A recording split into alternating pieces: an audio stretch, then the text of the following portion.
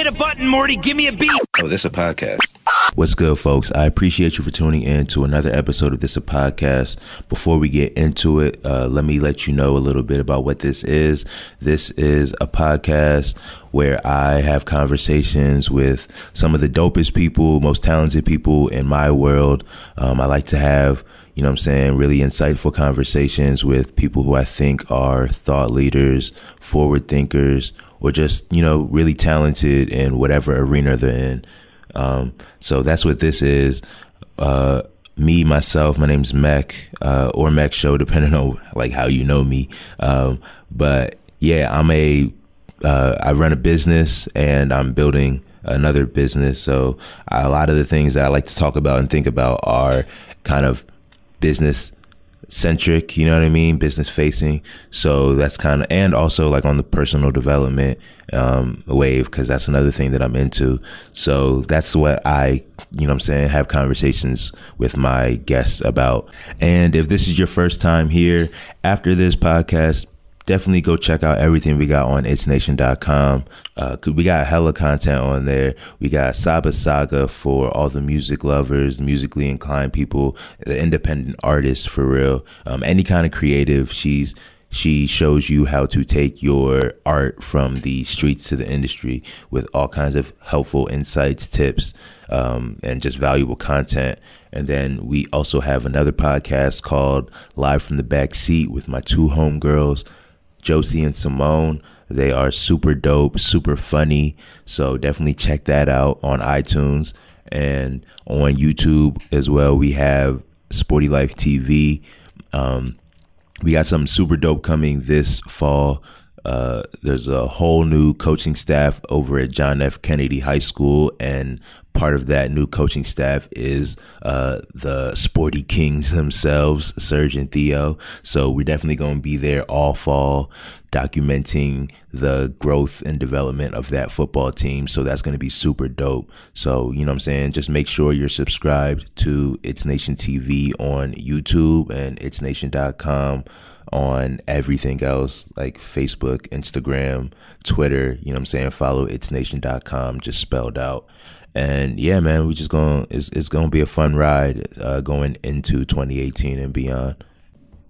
On this episode of This a Podcast, I got my big homie M6 on tap. Six is actually my cousin. I grew up with Cuz. So it's super. I'm super excited to have him on because like outside of the fact that like we're family, he's honestly somebody that I really respect and fuck with as far as like his way of thinking and his just his outlook on life, given all the experiences he's gone through in his short life. You know what I'm saying? We definitely get into a lot of the things that he experienced growing up and just into adulthood. So this is a very, very insightful podcast episode, and it was definitely fun having him on here. Dude had me rolling the whole time, dog. And I feel like that's what family does. Like when you get back around each other, shit is a lot more funnier, a lot more funny. But yeah, man, you can definitely tell, like I was laughing my ass off this whole jump. But yeah, man, it's a really insightful podcast though. So let's just get into it. Got my big homie M6 on tap today, man. What's good, G? What's up? Man? Appreciate you coming through, man. This real family in the building, young. Real family, dog. Oh, man. What's good? I'm all right. How you been, bro? So far, so good. So far, so good. Word. Real quick, man, for everybody in my audience who might not know who you are, let us know who you are, what you do, everything like that. All right. Well, I'm M6. Yeah. A lot of people call me Six. My cousins call me CJ. Yeah. But I'm a creator. I'm a creative, and I've been that way forever. So, you know, I started out with music, and much like your setup here, I started out just making my own little booth. And yeah. That's why I've always been an artist, a musician, a rapper. You know, then I just started getting into working my own equipment, starting with the studio engineering, then moved on to camera equipment. So now essentially a photographer, videographer, graphic designer, and anything else that anybody else needs. Straight up. Like niggas can do anything for real. Like that's real. Like we was just talking about that before we got on, young. Like I feel like once you get started with learning how to create, you really, because really I think all it boils down to is like knowing what you want to see in the end and figuring out how to get there. Exactly. You know what I'm saying? Yeah, man, I do want to, I want to go back a little bit, you know what I'm saying? Like, we are a real family. Like, we're cousins. We grew up together, you know what I'm saying? And what happens often is, like, we spent, like, a lot of our childhood together, you know what I'm saying? As you grow up, you know what I'm saying? You go in different paths and stuff like that. There's no love lost or nothing like that, but you don't keep in touch as much, and you go, you know what I'm saying? Niggas go and do their things, you know what I'm saying? They become adults and stuff. I kind of want to know, what that path was like for you, you know what I'm saying? Like around like, I mean, I know we was kicking it like almost on a weekend basis, like middle school era. Like, tell me a little bit about what you was doing and going through around like the end of middle school, like high school, like around like that 15 to like adulthood age. Well, I was in private school for some time. Yeah.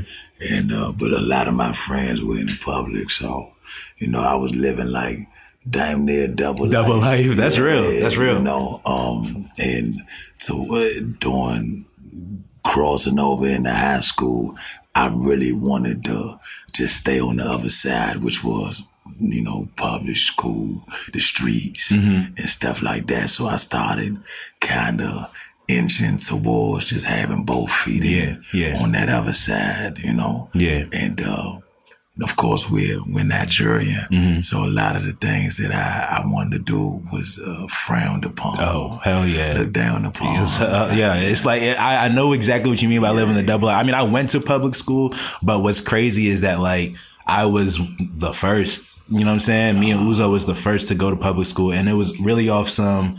You know what I'm saying? My sisters were going to private school, and I feel like I just heard a conversation that my parents were having they were talking about money or something. And I was just like, you know, I don't care if I go to public school because I know it's free, you know what I mean? And then they just was like, cool, you know what I'm saying? But I can definitely tell once I went to that junk, it was a whole nother beast. You know what I'm saying? Like, that was the first time I was exposed to kids cussing. Like, you know what I'm saying? Like, random shit like that. Like, that just don't happen at private school. You know what I'm saying? And that shit was definitely real. And you know what I'm saying? Definitely when you're at a young age, you want to do what your friends are doing and shit like that. And your parents are just not for it. They're not having it. So I feel you on the sense of you had to be kind of two different people, somebody in school and somebody else at home. You know what I'm saying? And, you know, as Africans, period, first generation Americans, we tend to, whether we went to public school or private, we tend to live a double life, you know, have more respect for ourselves and our parents, around our parents, and in our culture. Yeah. Whereas when we outside the house, we kind of like more so, adopting the culture of the American society, whatever we can do to integrate. That's because real. That's, you know, it's kind of like survival at the end of the day. Yeah. And the realm in which I wanted to play, it required me to be a different person than most first generation Americans. In what ways? You know, I wasn't really, well, I never really liked school like that, you know, but. And school is so huge amongst like our folks. Like our folks, it's like school or not, like, fuck everything else, dog. I played football, I played basketball, but you're not doing none of that shit until the school shit is taken care of. Education, you know, and it's still a priority now, like, but now I know how I do it. It's self-education, you know. That's it's real. Almost like, you know, the way you did all this, you learned all this yourself. That's you real. Didn't go to school for all this. But it was education. Yeah. You know, you sat yourself down and but the way that I changed, or the way the person I had to become was really like, you know, I had to ignore the consequences of my actions as it pertains to the judgment of my Nigerian peers. Yeah. You know? So and that's something that, you know, as a Nigerian, you always worried about what everybody else going to think. Yeah. How you making your mother look, how you making your father look. And they all worried about each other. Like, you know what I'm saying? They talking about like, look at their kids over there. Like, you know what I'm saying? Everybody talking about everybody, you know? That this morning, I'm in graduation, I'm about to your mates, they're doing very well. That's so real. Everybody want to compare to everybody else, yeah. And that's how they speak. That's how they talk. Yeah. I had to remove. Yeah, it's like literally in the language. It's like you can't even have a conversation without bringing some other person up. Like, it's really crazy. Yeah. It's really crazy. But I understand it though, because I always got this. I got this story stuck in my head. It always stuck with me. Once my folks told me, it was like one American guy asked this African, like, man, why y'all always come over here and y'all, you know, big chested, and y'all always, you know, comparing, or y'all always competing, and, you know, you want to be the best of this and best of that, and you just feel like you got a chip on your shoulder, right? He says, you know, imagine the million sperms once ejaculating that try to reach the egg. And out of the millions of sperms, one crosses into that egg. That's a Nigerian. That's wild. So it's like, but then having knowledge that you see, we don't have knowledge of the millions that we were competing against. Imagine having knowledge, actually seeing the faces of those millions of nuts trying to get in that egg, right? And then coming out on top, you're gonna feel some type of way, like, my nigga, I did that shit. That's real. No, that's real. So like, that's why I now with our parents, they were that nut. Honestly, I what's so funny, young, is like I look back and I'd be like, dog, like my parents came here with no family, man. Like they came with each other. Like they all came with each other's siblings or like whatever. But like, you know what I'm saying? Your mom and my dad are like us. You know what I'm saying? So like they came with each other. Support. You know what I'm saying? No parents help. You know what I'm saying? Like they came here like on a fucking prayer. You know what I'm saying? Built a whole fucking life for us to like even be able to operate how we want to operate and like do the bullshit that we wanted to do as kids, young. And I look back at that shit. I'm like, damn. Like them niggas really fought through some shit. Like, you know what I'm saying? Like they really like persevered through, cause I can't like, dog, like I think about all the, like, you know what I'm saying? I'm not trying to say my life is easy or nothing like that. I think about all the shit like I go through and all the shit I have to like push through to do the things that I want to do. And I'm like, at least like I know the language that's here. You know what I'm saying? At least I was born and raised here. I've lived in 2 places in my life here in Virginia. You know what I'm saying? So it's like, I've always been comfortable in my environment. And what's crazy is that environment is the key. Like if you're not comfortable in your environment, that kind of shapes how you do everything else. Like you don't feel safe going, like if you don't feel safe, then it kind of like affects your mindset when you're doing other shit. You know what I'm saying? Like you can kind of liken that to when you have a dog and you keep that dog in a small kennel. You know, it affects the growth of that dog. Hell yeah. It stunts it, even though it's not literally being held together. Just the fact that it sees. Yeah, that's real. That it's closed in. Yeah, it's confined and stuff like that. It's something subconsciously that happens to it that stunts its growth. That's real. You know, so environment is definitely key. That's real. And that's just something I completely took for granted from my or like about my parents when I was growing up, young. And I don't even know what like made me come to that realization, but like, I mean, I have a whole nother respect for like what my parents did. Like even I still like make fun and like joke about like, you know what I'm saying? They're like, just like the traditional shit, you know what I'm saying, that they do that like I sometimes don't agree with, but like the respect that I have for them doing what they did for us, you know what I'm saying? Your mom included, like, you know what I'm saying? Like your mom is one of my favorite people, you know what I'm saying? Like she's strong as hell and like, yeah, like, yeah, I mean, I just had to get that off my fucking chest for real because like that shit is real, you know what I'm saying? But, I mean, even so, like, tell me a little bit more about like your high school experience and like what, I guess, you know what I'm saying, the people around you were into versus what you were into. Well, I started off at DeMatha in 9th grade. Yeah. And, you know, I liked sports, but I liked music more. Oh, word. So you was in, oh wait, I remember you had like a drum set when we was kids. Yeah. I used to always want to learn how to play the drum style. I remember I went to your house one time and saw the drum set there. I was like, this motherfucker. Like, I was like, this nigga. Yeah. So you was really into the music shit for a minute. Yeah. And a lot of it had to do with my best friend. I actually was on the phone with him earlier. He's on tour with this rock band, white rock band. Oh, word. He's the only black musician on the tab or whatever. And he taught me how to play drums. Oh, word, okay. Is that what he is? Is he a drummer? He's a drummer, okay. And he taught me how to play drums. And but he didn't follow me to high school. He actually went to Duke Ellington. Okay. The music. The High School of Arts. And where's that at? DC. Okay. Yeah. So Duke Ellington. I never even heard of that school. That's wild. School of Performing Arts. Okay. Yeah. So when I was there in high school, I was okay with sports, but that was only because everybody saw I was tall and they just knew I was supposed to play sports, you know. But really, I'm a book reader. I'm a songwriter.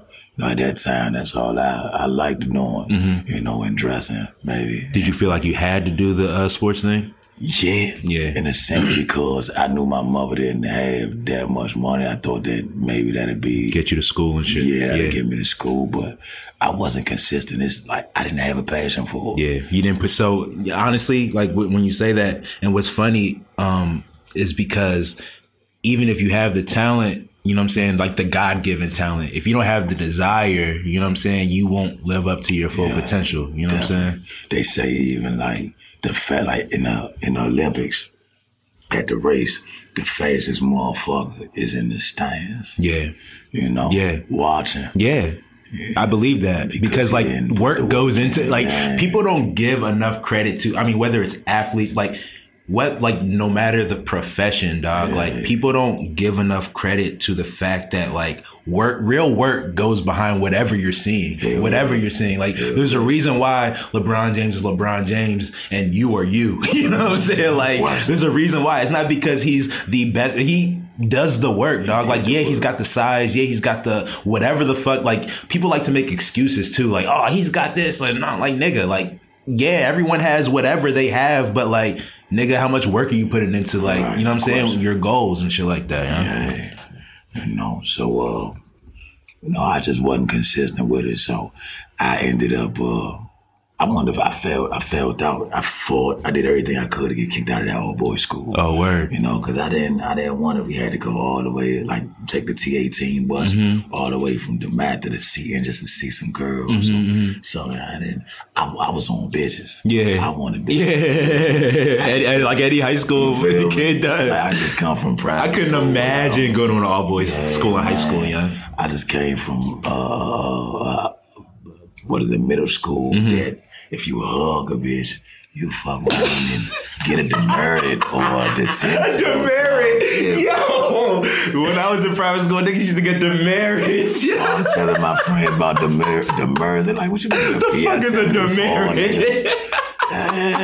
Fucking yo, I haven't heard that word in like demerit. Oh my God. Back when we were in like 5th, 6th grade, it was like 5 demerits. Yeah. We got demerits. Demerits before you get a detention. Yeah. Like, damn, that shit was crazy. That shit's so funny. You get one little shit, you fucked up the whole day. You just labeled as a bad guy. Like.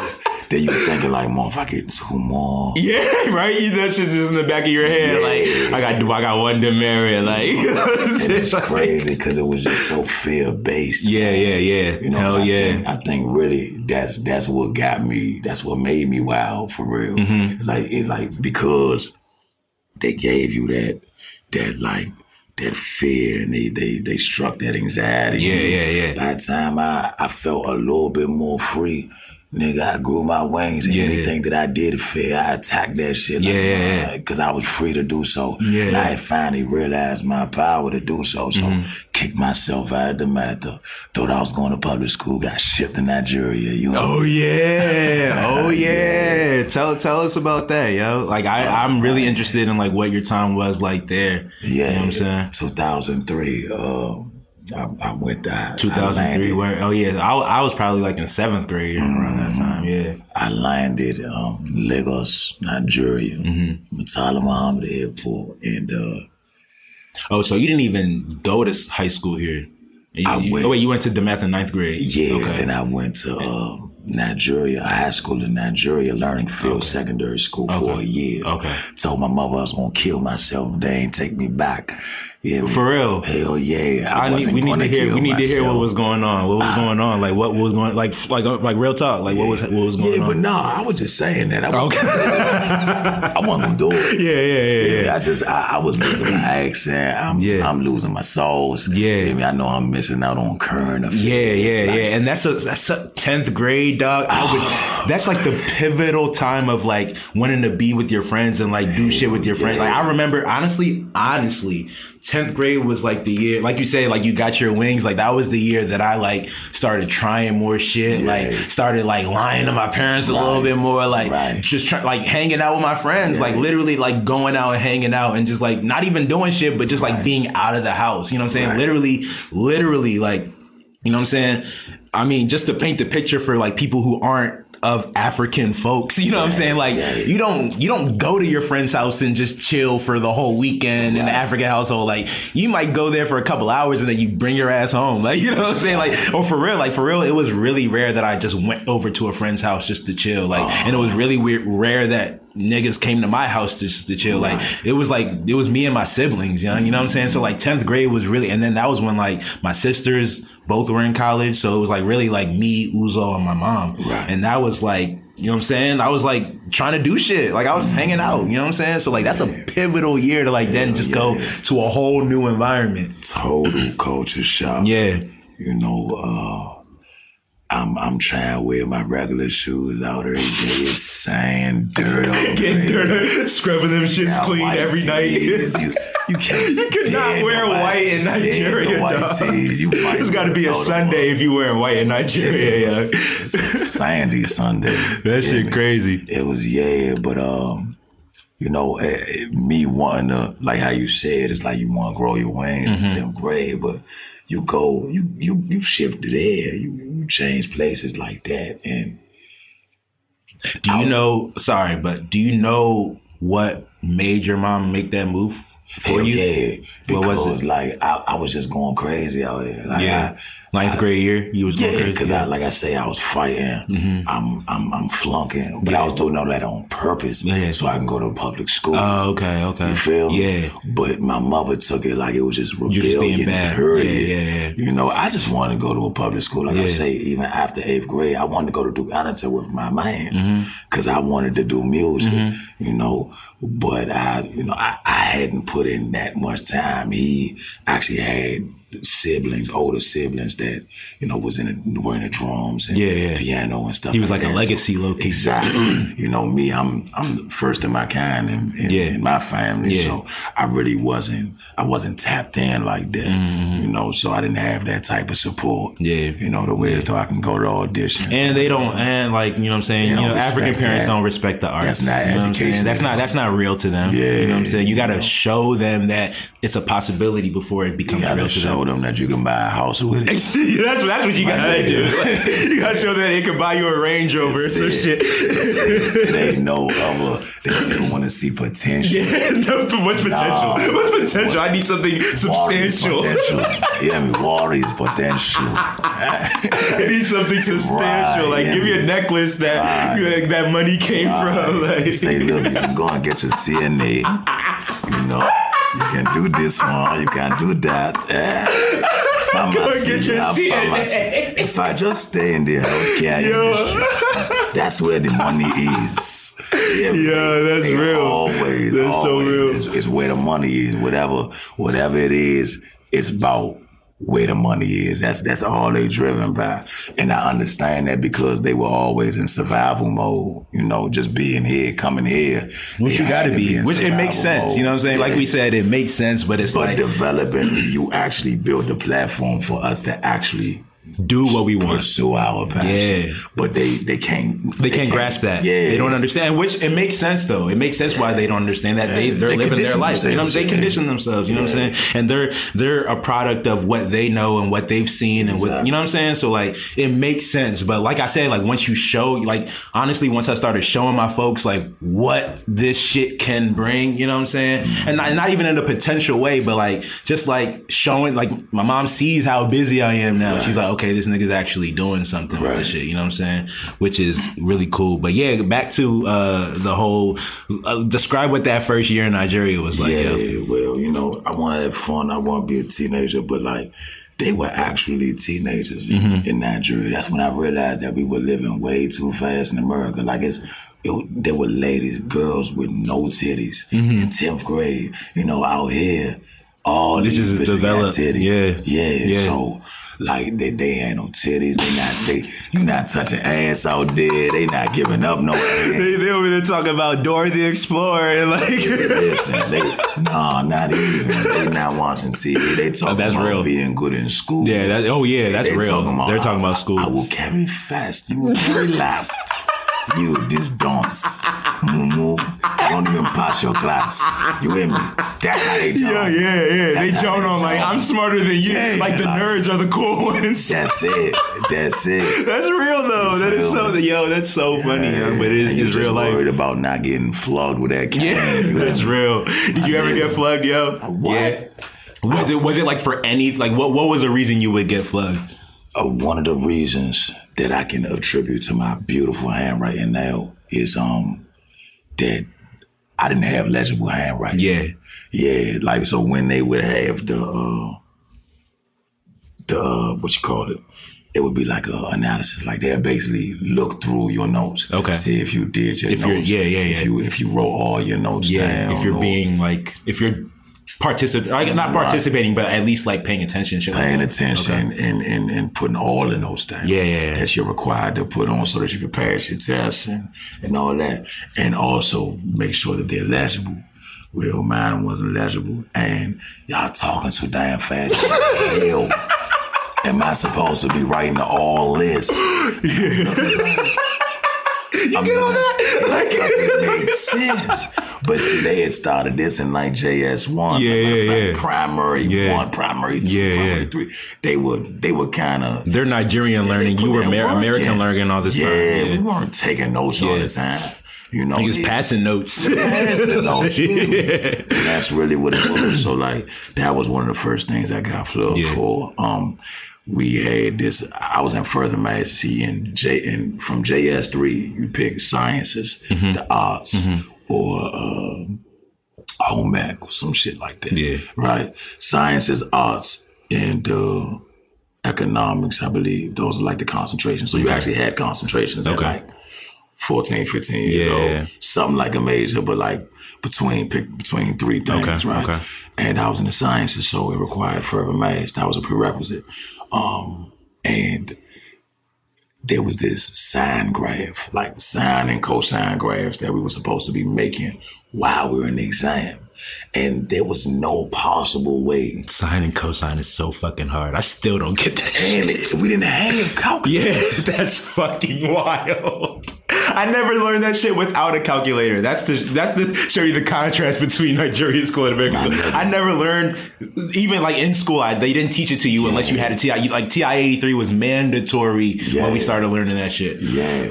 That's wild. No calculator inside. Was there any other Americans in school with you when you were there? You were the only one? I was the only one. Okay. I was the only. There may have been one doing like probably like the second. Like at some point when you were there, but not when you first got there. No, and they weren't in my class. Okay. Yeah. Well, so we would have like a full figure table. That's what we used in order to like do the logarithms and all that type of stuff and plot out the graphs. So we have to manually do all this. And that was the separate part of the exam. Mm-hmm. So what a couple of us thought about was, we're going to come to the exam with our graphs already made. You feel me? Okay. So that we can just worry about the exam. Yeah. Nigga, I don't know who told me. hear me? I don't know who told. Still to this day. But the first probably 5-10 minutes, I think it's somebody that didn't do the grade. Yeah. It's like, oh fuck no. Nah. Y'all all going down. You hear me? So I'm like, Mr. Wale, he come in. Yo, about mean ass short man syndrome type shit. Yeah. Napoleon complex. Yeah. Always ready to beat somebody with a cane. Yeah. Had the thickest joint in there. You say no homo. But I feel like young, like I think short man's complex. I get it. He had a point to prove. He had a point to prove. Pick pin. And you go pick pin like you just you gotta touch your toe. You know what I'm saying? And then put one leg up like this. What? While he whoop on your ass, you hear me? But look though, I'm gonna get to this. Okay. So he say, class, stand up. The whole class? The whole class got to stand up. Okay. Right? This like some interrogative police type shit. That's how they do. You feel me? Because they already have it. They already know the answer. They just want to see what niggas going to do. And they tell you stand up so that if you move and try to do anything, you can see every move. Yeah, so just stand up. We already know like, oh shit. Yeah. So he looking past. Who here has a graph? Right? We like, all right, we got, we got our graphs. We got graphs, but we ain't drawing them. Yeah. Yet, right? Mm-hmm. I mean, of course, we did, but we're trying to project it though we didn't. Okay. You feel me? He ain't believe us. So he walk around and he look. Everybody he saw with the jump, he just looks at us. And he balls it up. Right? You'll get 0. Yeah. Right? Yeah. 0 on that. 0. Now you know that fucked us up. Yeah. Because now, like, that threw off the whole score. So everything we was trying to do is totally thwarted. Like you already started with a 0 on the graph. Like, it don't even matter. Like, matter, bruh. Fucked up in the game. So now he balled my joint up. It's like 4 other people that did it too. Yeah. All us dudes. I think the girls ain't do it. So one of the girls probably told. Yeah. One of the girls probably told. But so he wrote our names down and he said, "No, don't worry, finish your test." Right? Now, it ain't nothing like not getting the punishment right then and there. That's just on your mind. Nigga, now I gotta concentrate. Like, how can you concentrate when you know that shit coming? Like, and it's all, and then what it goes back to still is that we don't have calculators. So you try to do math, you try to calculate math in your head. You know you got to ask what coming at some point in your head. Like, there's so much shit in there. And you're like a 14-year-old kid. Like, nigga, and you try to calculate how the fuck you can get out of this. You hear me? Like, what is my excuse gonna be? Like, yo, that is so funny, yo. So, but like, fast forward, we finish the test. We do the shit. The next morning, we in. So he didn't even do it then. Nope. Oh, okay. Let y'all niggas go home and sleep on it. Slept on it peacefully, right? Next morning, we at the school assembly. Mm-hmm. We assemble, we do our prayer, we do our Pledge of Allegiance, in our school anthem and all that. Yeah. After we do that, he's like, the disciplinarian of the school, Uncle Dotson, called him Uncle. Anybody that was like a disciplinarian, it was like the school-wide disciplinarian. Yeah. Always had the cane around, always a mean-looking ass nigga, you feel me? But he gets off the stage, and Mr. Wale come up. Mm-hmm. He's like, there are a few boys that cheated on the test. Yeah, they like he just nigga talking like Scar from the Lion King. Like, we have some traitors among us. No bullshit. And he's like, will you all report here in front of the school for everybody to see? Shameful. You hear me? All that, right? All that. They looked at us with shame and all that. So now, of course, this had, you know, had a Sice game vicious with us out here. Hell yeah. On the Sice game out there. What? Because like, they care about academics. So these niggas cheating. Like, cheating's not even cool. Like, but then they're cool. But then the other, like, some of them like laid back. You know, everybody ain't like that. Yeah. So, but like, they still gonna Sice it too. Yeah. They're like, hey. Like, she making.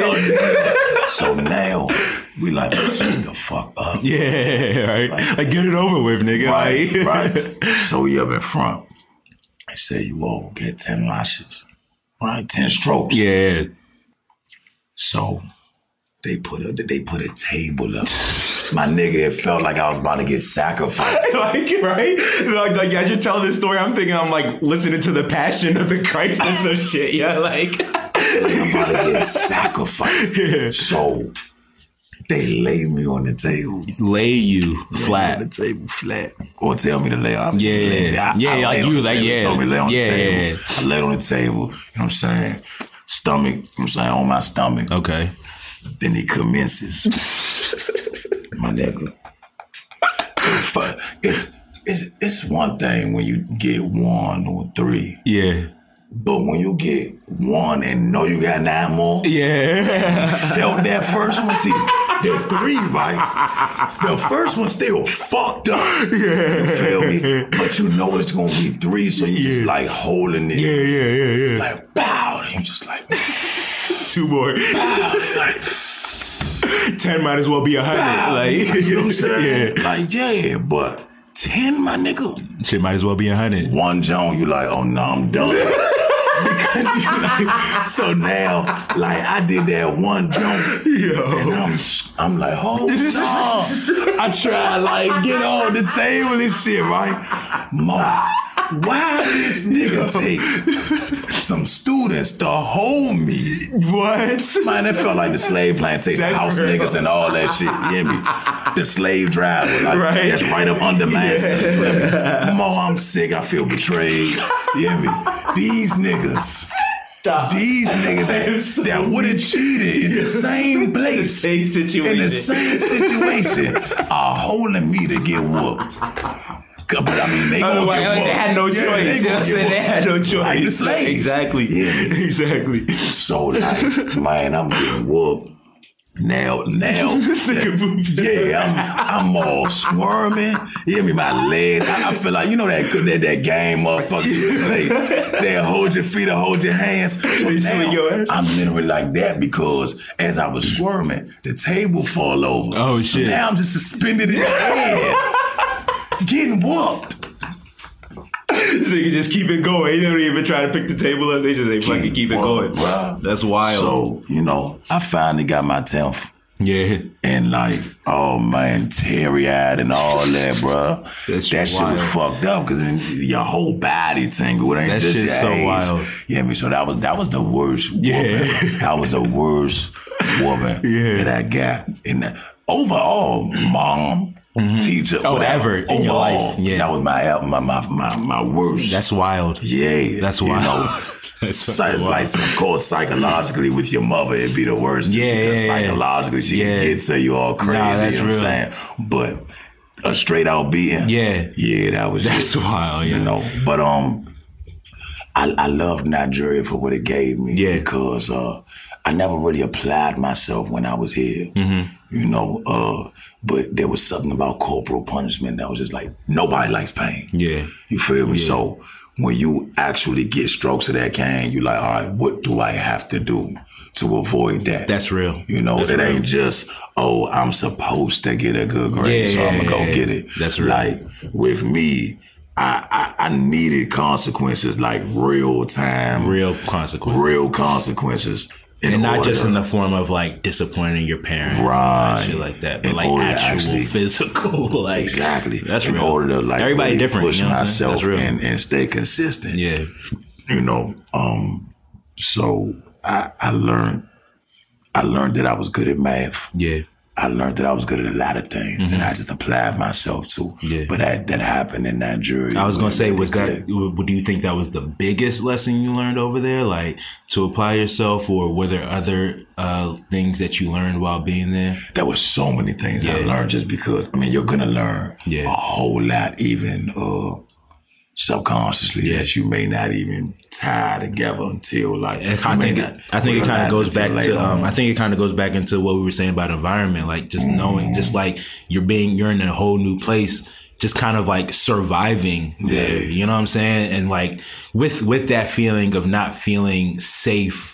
Not like you feel like you're in danger at all times, but you don't like have the familiarity of like where you are at all times. So it's like everything you do is with a sense of caution, at least to start off with. You know what I'm saying? I know when I moved to Virginia for the first time, it's not like Virginia is a crazy place or nothing like that, but that was kind of the first time I was like, okay, well, I'm out here by myself. Yeah. You know what I'm saying? Like, my parents aren't just a phone call. Like, they are a phone call away, but they're not just coming in a phone call. Or like, my siblings aren't just coming in a phone call. Like, you know what I'm saying? So that's very real. Do you remember, was the plan to keep you there for a year, or like, was there something that made your mom bring you back? Was it the death threat or the suicide threat? Suicide threat, yeah. Because I was supposed to actually, during Christmas, you know, our parents go to the village during Christmas. So during Christmas, my father comes back home, Nigeria. Yeah. And he gives me, we go to the village. Yeah. And from the village, we go to Corona, a certain school out there that was like an international school. That was where more American people. Okay. More American and European born. Nigerian. Kind of like an Americanized, what they call like Americanized area. Kind of like Abuja or like some, you know, like Lagos is kind of like American. As far as the school itself. Oh, okay, the school itself. It was in like, I think, a Yoruba state. Yeah. You know, but the school itself was an international kind of catered school. Towards like international folks. Right. Okay. So it had, and politicians. Okay. And politicians' children. And things like for that. Sure, so it would have been good for networking and shit like that. But when we went there for a shadowing, just so we could shadow, I could see what it looked like. My father came, we went on the tour for it, but the whole time I wasn't with none of that shit. Yeah, because I wasn't trying to stay.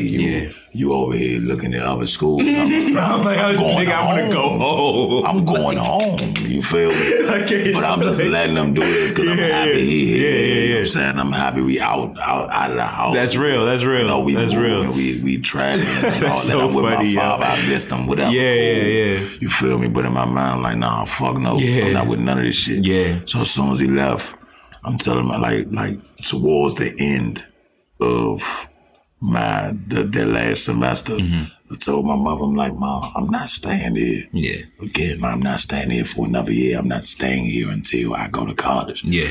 Like, that's dead. I'll kill myself. Right? And then that's when she was like, all right, fuck it. Yeah. But then I think also it had a lot to do with the fact that my mother's family, I stayed with them. I stayed with them and I went to school in the daytime. So I was a day student. I wasn't a boarding student. So you weren't there at all the time? Yeah, I wasn't a boarding student. Okay, cool. So, like, I was used to going back and forth from their house to the school. And they were going to go to Chicago because they had just got their papers and all that type of stuff. So they were moving. So you would have had to been in a boarding school. I would have had to been in a boarding school. And then I guess that coupled with me saying I was going to kill myself, it's like, hey, you know what? I'm going to take her. Yeah. And it's my mother. You know, my mother's dramatic. Yeah. You know, that's real. Over the top. I'm all she know. I'm her only son. Yeah. So I knew I could work it like that. Yeah. You know? So you knew what you was doing. Yeah. So that's how I ended up coming back over. But like I said, man, the best things I learned, like just how to apply myself. And you know, I still to this day try to grab that same intensity, like that same air of like consistency, persistence, like, and study, that I had back then. That's real. But it's like, it's way more real when you got consequences. But That's real. Honestly, you always have consequences. You always do. They're just not as tangible right in real time. And sometimes you don't know what they are. You know what I'm saying? They're there. Sometimes you got to do what the bullshit that you're thinking for you to find out what they are. Exactly. You know what I'm saying? That's real.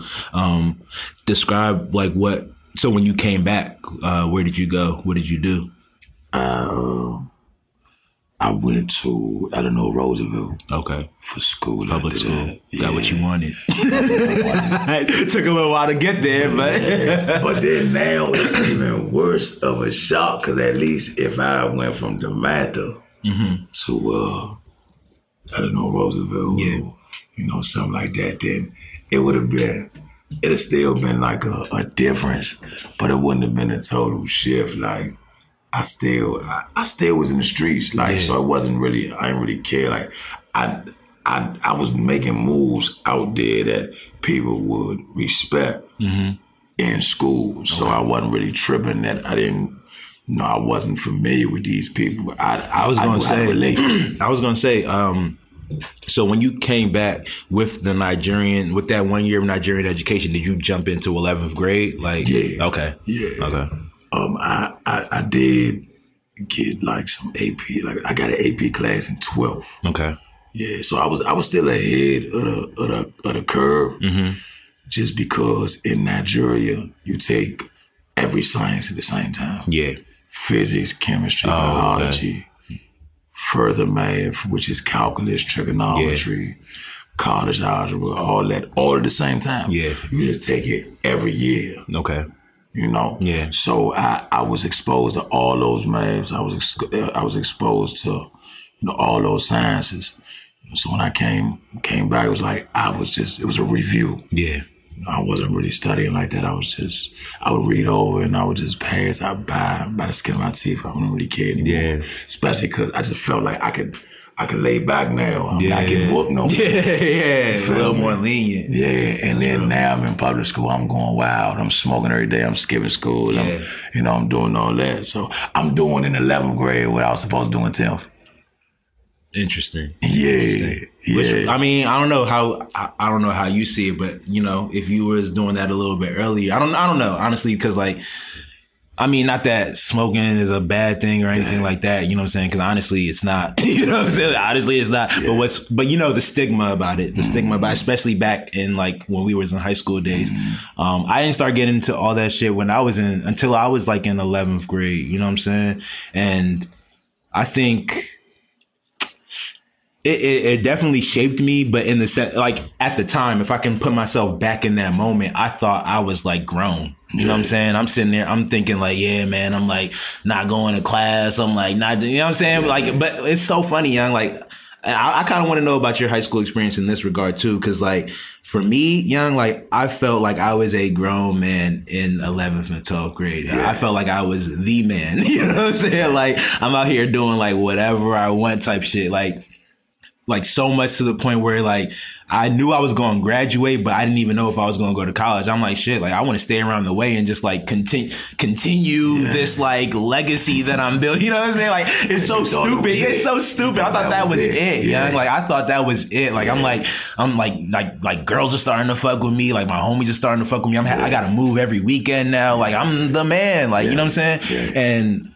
I like, yeah, like I'm kind of glad I went away to school because I wasn't planning to. I was planning to just go to community college, like because a lot of my friends were doing that. 13th grade, like straight up. That's so funny because I used to call it that. Like I'm like, fuck it, like I'm just gonna go to MC. Like that's where all my homies are going. My dad was like, nah, he was like, because what's funny is that I didn't apply nowhere. Yeah. So like. Second semester of senior year, I didn't know where I was going to school. And I look at like what schools are still actually accepting applications. It's only the ones that I see that I'm eligible to go into. Only Jones is Howard and Hampton. Yeah. You know what I'm saying? So I applied to both Howard and Hampton. I think I got into both, but I was like, I was telling my dad, like, I want to go to MC. He was like, nah, like, no. He was like, no. He's just like, nah, like, you're not staying around here. You need to go somewhere else. Yeah. So that's when I was like, fuck it, I'll go to the farthest, which was Hampton, and that's where I went. But I want to know, like, you know what I'm saying, when you come back and you're living that high school life, you say you got respect, you know what I'm saying, all that shit. Like, how did you treat those last 2 years? I was finding my way in 11th grade. Yeah. Fashion and just relatability when it came to like just the general public. Yeah. And the dynamic of you going to a new school. Did you know people there? I didn't. Yeah. I didn't know a lot of people there. That's real. And it wasn't even in my jurisdiction. Oh, okay. Yeah. School district, I think is what it's called. District, yeah. And so I didn't really, like, I started learning them people. I started learning of them people. I started associating with those people, you know. And then once I did, I started learning how to relate to them and all that. It was always about integration. Like, it was always about integration. But when I first landed and I went there to know Roosevelt, I was just kind of just feeling everything out. Then it was in 12th grade that I really felt like the man. Yeah. Like, 12. What was going on around that time? I was getting all the bitches. Tall as hell. Nigga tall as hell. He cultured now. Like, you know what I'm saying? Yeah, hell yeah. But see, in 11th, I still felt like I had a little bit of an accent. So I'm like, quiet a little bit. Yeah. But like, it only took me like a month. Like a month or two to like really feel like, okay, I'm back. Yeah, like, you feel me? Yeah, okay. But the change from uniforms all my life, even in Nigeria. Yeah, that's real. To like regular having clothes. to wear clothes every day. And then people judging you on your clothes every day. Exactly. That's real. I'm coming home from Nigeria. I don't have a wardrobe like that. Yeah. You know, and my parents weren't used to back to school shopping. Yeah, niggas aren't spending, and even if they were, they're not spending stupid money on clothes. Like, you know what I'm saying? Like, that even if they were hip to like, you gotta wear a new outfit every day, they're not spending money on fucking, like, nigga, you better pay less and like Marshalls at Ross. Like, that was what it was. Thrift store, if that. You know what I'm saying? Like, that's what it was. Yeah, so, you know, I was finding my way with that. So I started just learning how to like make some money in order to like fund those things, the things that I knew that my mother wasn't going to step up and pay for, you know. Yeah. So I started just willing and dealing. Yeah. You know. That's what it is. And that's when I really started selling studio time too. And so okay, I kind of want to get into that. Like, how into the music thing were you at, like, around this time? Were you still super into the music? Yeah, that was the easiest way to relate. Oh, okay. Like, you know, so even though I'm like semi-introverted, so yeah, I'm social when something piques my interest. Yeah, that's real. You can talk when you talking about something you're interested in. Yeah, and passionate. Otherwise, you are mute, which is me. That's me. Listening. That's literally like, me. You feel me? So I put my whole heart out on my music, you know, so people can really get to know me way more just off my music than they could off just like being in the same class as I am. That's real. Not really talking like about anything. Yeah. For real. But so I started recording in my basement. And at that time, I had this mixtape called Gangsta Renaissance, like 20 tracks, like 18 to 20 tracks. And I passed them out in Roosevelt. And people started respecting my craft. They knew me as, I think I was kind of like a class clown type. Yeah. You know, only when I was high shit. Yeah. You know, I smell like dank. And then like, you know, they like people knew that's what made people know.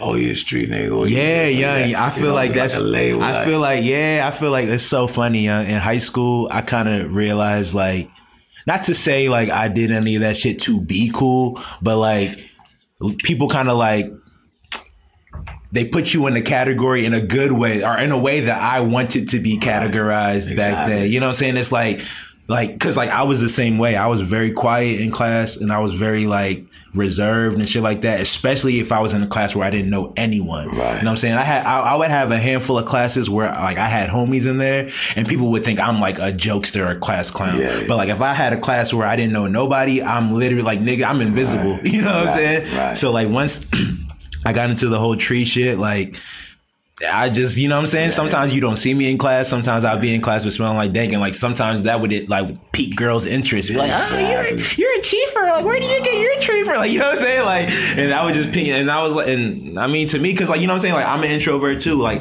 I like to talk to people, but I'm not going to initiate no conversation. So if somebody did that shit to me, that should be like, all right, yeah, like, let's talk. Like, and then niggas will find out I'm a cool person through that. You know what I'm saying? That shit was kind of my way of like, getting to know motherfuckers, you know what I'm saying? I just think honestly, see, it's the politics of it all. Like when you're first generation American, people don't understand how it feels like to not feel included. Yeah. You know, in every like everywhere you go. Everywhere. You know what I'm saying? Like, it's like you're not just going to class and feeling this way. You going to the store and feeling this way. You going to parties feeling this way. You going like everywhere. So it's like you have to make steps to heighten your relatability, to penetrate the social sphere. Like, you know, and those steps you take are really strategic, you know, and I think that it kind of like it could almost border the level of sociopath, like you know, like just to be accepted, like you're doing certain things to be accepted. Yeah, but you know that's what a lot of kids do. But I think it's just like first generation Americans, we like it's on steroids. Yeah, like we're doing on steroids. Like everything is to relate. Everything is to be. And then when you go home, you gotta act like you're not doing none of that shit.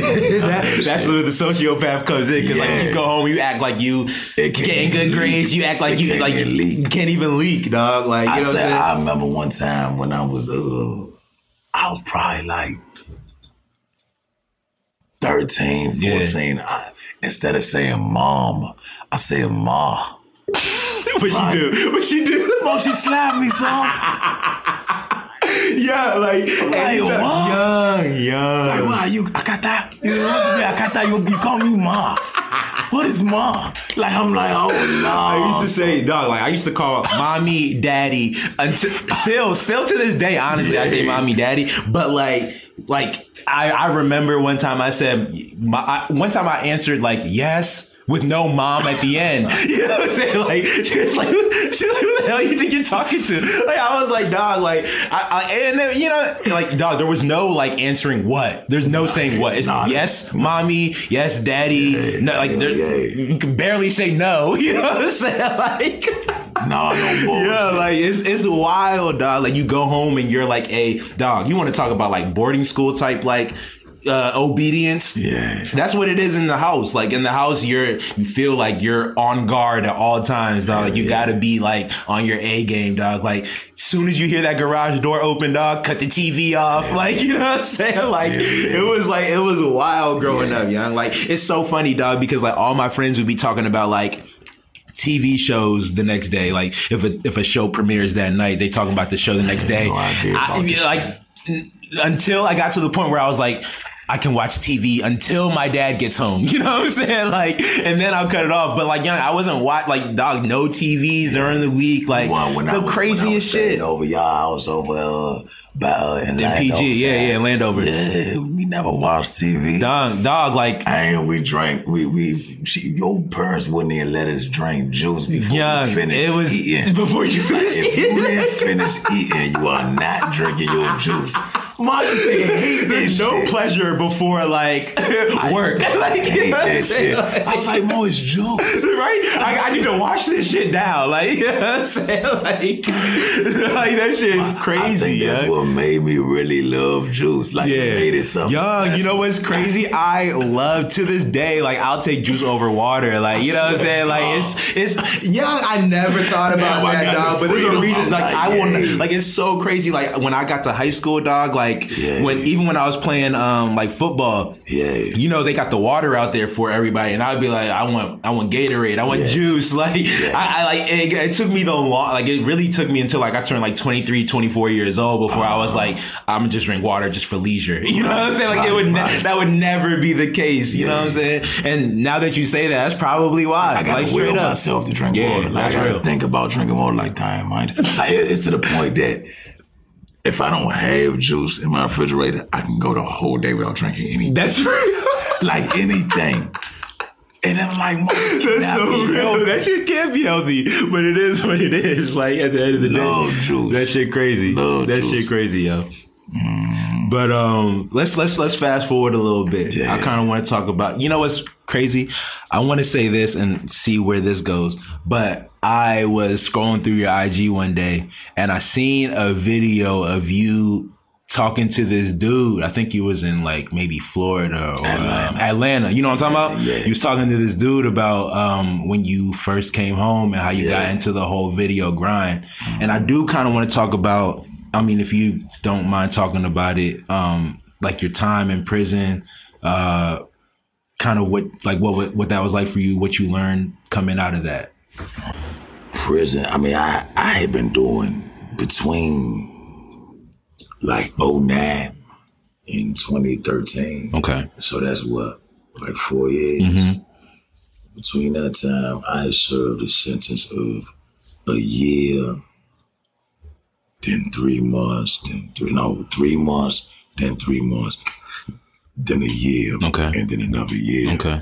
So why is that normal to do shit like that? when you selling drugs, Okay. Like it was just always something going on in that. Like I say. Oh, so it was like for different or not different things, but different things, like different sentences. Okay. Yeah, like so, or like just fighting cases. Yeah. That I didn't exactly have the bail for. Okay. And like my mother couldn't put the house up for. Yeah. And shit like that. Okay. So it was always a serious stuff. Like when my mother could put the house up, I'm back out here. Yeah. And you know, we getting money for the lawyer and we fighting the case and I'm getting probation or whatever. But the moment I got probation and I still was doing what I was doing, that's when violations started coming in. Okay. Violations of probations and things of that nature. But I finally got prison time in 2012.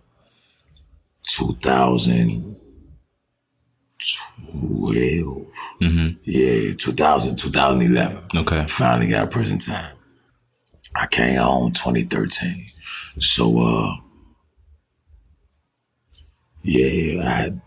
when I went in there from Baltimore City Jail, and it was an experience. Like, it's, of course, Baltimore, a lot of Baltimore niggas in DOC, a lot of buckets, all of them get locked up. A lot of Baltimore niggas That's get locked real. up. That's real. Because it's like, it's really not too much opportunity out there but to sell drugs. Hell no. You know, it's not even banks, like anywhere but like downtown. It's fucking wild. Baltimore is wild and it's right there, yeah. City, yeah. Imagine a whole city and there are no banks anywhere for real, but like downtown. I mean, where I was in South Baltimore, and in South Baltimore, there was barely any banks at all. And to me, that just seemed crazy, you know?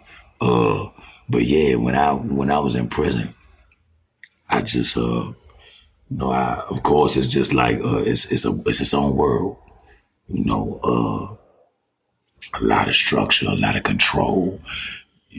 They open your cell 5 in the morning, 4 in the morning for breakfast, you know, and if you miss it, it opens up and you kind of like gotta wake up. They don't like wake you up. They just kind of like open your shit. Yeah, they open your shit. They pop all the locks and they pop all the cell doors and they just come up and you just hear it. Everybody shit, you can hear it. Yeah. Start to open, you can hear it. Stop opening. Yeah. You know, and it stays like that for probably like probably 5 to 10 seconds, right? Wow. Yeah. So you gotta like be prepared. Yeah. You know, or when it closed, you miss that breakfast. Shit. That's wild. You know, and that's 4 or 5 in the morning. You could have been talking to your sale buddy all day and all that. So, you know, things like that, it was really like, it really makes you realize where you are. Like, damn, like, I'm not, they dangle shit in front of you. They play with your, you're not free. Like, not to sound like crazy, but like you really just like, you on a fucking. They make sure like, systematically break you down. Yeah. And they treat you like an animal and you feel like an animal. Yeah. You know, and you're in isolation literally. You know, for people that are like suffering from identity crises and things like that, they join gangs, they convert to like other religions and just for support. Like I converted, but I didn't convert in prison. You know, I converted to Islam for some time in Baltimore City jail, but that was because, you know, it's like when you're suffering, that's when you want to be closer to God. And I felt like I needed something new to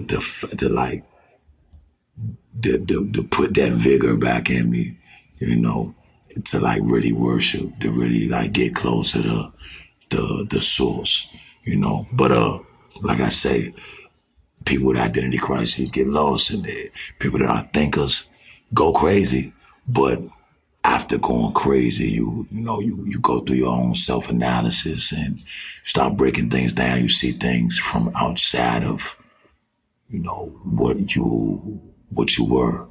You realize that you identified with everything that was not you. You know, when you're in there, because you don't feel like yourself anymore. They've stripped you of your clothes. You don't have a cell phone. Sometimes you feel it vibrate and you think it's your cell phone. That's wild. You're in prison. Like, yeah. You know, because you feel that sometimes now, like you have your phone on you, you think you vibrated, you check that shit and nothing, you know what I'm saying? Yeah. That's fucking wild. Yeah. And you cannot have your shit on you and still feel that. That's wild. Yeah. That's wild. You know,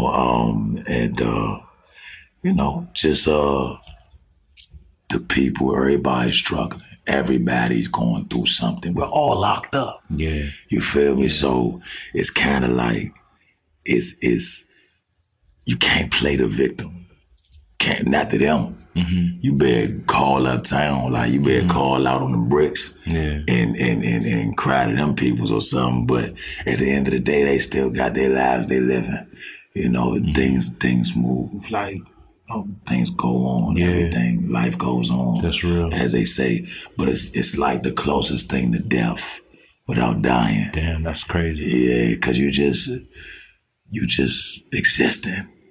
That's fucking crazy. You just existing. And of course, when you got a little bit of money, you kind of can feel a little better about your situation, but everybody's tormented by the fact that they can't walk out.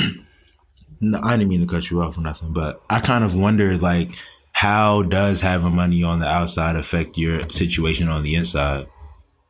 You know, you got commissary, and in prison, like, you can buy TVs, you can buy shoes. Oh, I didn't know that. You can buy like Levi jeans, things like that. So they don't know if you get money sent in.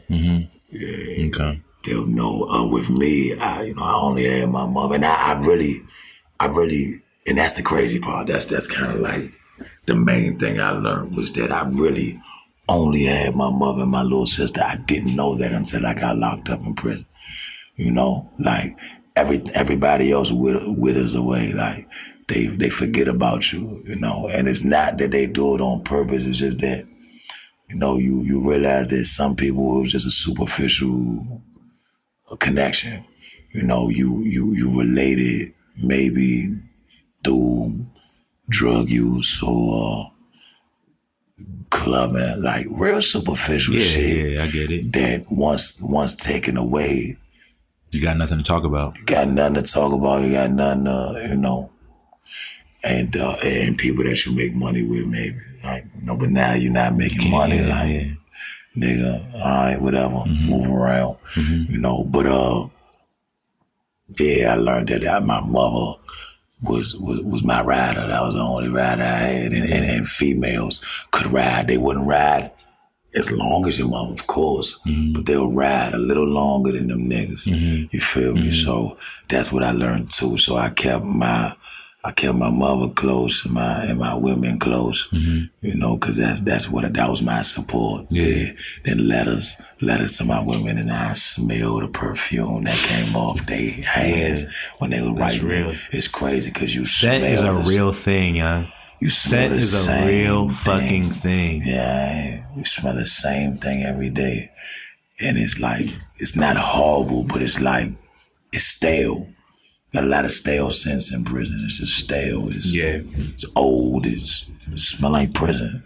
Yeah. You know, so when, like, let's say I'm asleep and it's like there was just a correctional officer that was on duty. It was shift change. And that guy's a dude, right? So the shift changes, I'm still asleep. They call count. And, you know, cell door opens. The CO comes in and make sure that both people are in their bunks, you know, or they'll call a code or whatever, like missing person, whatever. When it's a woman, you sleep because of how, like, it's almost like your sense of smell is enhanced because you're smelling the same thing all the time. So when you smell something different, it can wake you up. That's wild. You know? Yeah. And so I smell like a woman on the tier. Like she might not even be at my cell yet. I'm just like, oh, that's a woman. That's fucking crazy. You feel me? Like you just feel like an animal. Like you feel like, that's real. That's real. Know? That's fucking wild, And so also, another thing I learned was just that, like, sacrifice can definitely will equal success. Of course, that's, you know, everybody knows that, but do they sacrifice? That's real, you know, like, and what I did was, you know, I didn't have too much support. My mother was down on her luck. She was actually unemployed at the time when I got locked up, so it was kind of fucked up. You know, I had, but thankfully, by the grace of God, I was in Baltimore City Jail, and that was the only jail on the East Coast that had, you could wear your street clothes in the jail. Usually it's like jumpers and Jackie Chans. We call them Jackie Chans, like slip-on shoes. Yeah. You feel me? So I was in Baltimore City Jail with my phone posits. When I went, and like they were like phone posit tools or some new shit, right, around that time. So when I went to prison, I didn't get them taken away from me. Usually you get black shoes taken away from you, red shoes taken away from you, and blue shoes. Black is gang related, blue gang related, red gang related. So they would like try to take those from you in DOC, Department of Corrections, before you get shipped out. But if you pass DOC without getting them taken away from you, you could 9 times out of 10 get your shoes in, you know. So I had these shoes, and this is actually what sustained me, because everybody on the whole compound wanted my shoes. They wanted those shoes badly because they were new, and I was one of the new, like, you know. Newer dudes in there. Yeah, like you are the newest dude there. Out of all 8 housing units and top tier, like how many A side, B side, C, E, like it's different sections in a housing unit. So like 4 sections in a housing unit, that's like 24 sections, all in all, in 8 housing units, right? 24 to 32. Then you got top tier, bottom tier, and you are the new guy. Like, it's probably like 50 of y'all as the new guys right now. You feel me? And they looking at all your shoes. If you a bitch, they getting taken. If you not, then you know they gonna ask you like, hey, how much you gonna let them go for? Yeah. You know, I wasn't selling them. Yeah. Loved my shoes. Yeah. You know, and it made me feel like home. Yeah. You feel me? They were fresh. I started playing basketball. And oh no, nephew, like don't play with them, man. Play with these, like you know, just so that because they intended to buy him in the future, so they didn't want him to get scuffed up. They knew I was going. They knew I was going fold. Like you feel me? Like when times got hard. Yeah, exactly. Yeah. But they've seen it all too often, so they were just waiting around. But see, what happened was that one day. I finally, it's probably like a month or two down the line, one of the Ox brothers, he come through. He had double life. He gave 2 lives back. Like he had double life, right? For a double homicide. But he had been in for probably like 10, 15 years, and he went to court for reconsideration. They took back his 2 life sentences, and then just gave him like time served plus some, like, or just a little bit more time to do. So he dropped down in security level, and he no longer needed to be at the immediate maximum security prison that I was at. So before he left, he was like, man, look, let me get them shoes. You feel me? He's like, man, I'll give you this bundle of tobacco. You know, tobacco was contraband out there. It ain't on the commissary or nothing like that. So he said, yeah, I'm gonna give you this tobacco, some basketball shorts, sweatpants, shoes, some other basketball shoes, regular joints, but they gonna do, you know.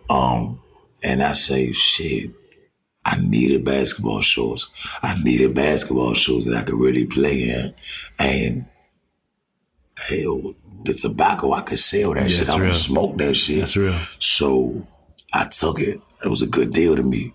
Me and my cell buddy balled it up into like $3 pouches. You know, $3 shots. And I told the whole I told my whole housing unit, like, I got $3 shots, right?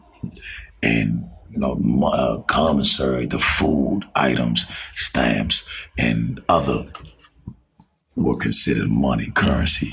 In there, so they bought these $3 shots with their food, noodles, meat packs, like chicken packs, and tunas,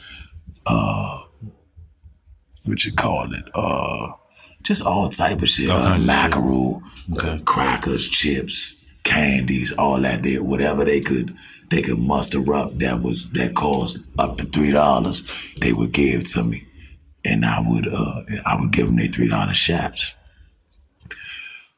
I started stacking up on commissary, and another thing was that this guy, it was about to be Ramadan, so he wasn't going to be selling any more tobacco, and he was getting shipped out to another prison soon. And he usually would sell hand to hand in my tier, in every tier, because he was like one of the working men, and he can go from tier to tier. He had done 15 years. He put his bid in. He had connections in there, so he can go tier to tier. The COs knew him all. They weren't no police ass nigga or nothing. But the COs knew him. They respected him.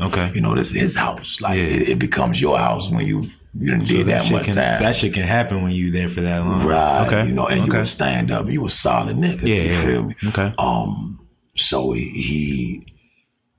but instead of selling the shit to everybody else, he gave it to me because he wanted them shoes. So now none of them got anything. So all of them got to come to me. So I really like kicked off on that. And instead of enjoying my commissary, I still starved myself because I was like, you know what? With all this commissary, I could start a store. And I said I would sell like my items for the price of 2. So I would give you a noodle a pack of noodles, and when it came time for commissary, you would pay me another noodle on top of that. So you would give me my noodle back plus another one for That's interest. crazy. You feel me? So a mackerel, a tuna, whatever, 2 for 1, 2 for 1, 2 for 1, 2 for 1. I need 2 for this one. Yeah. Or I need 3 for this 2. Yeah. You know?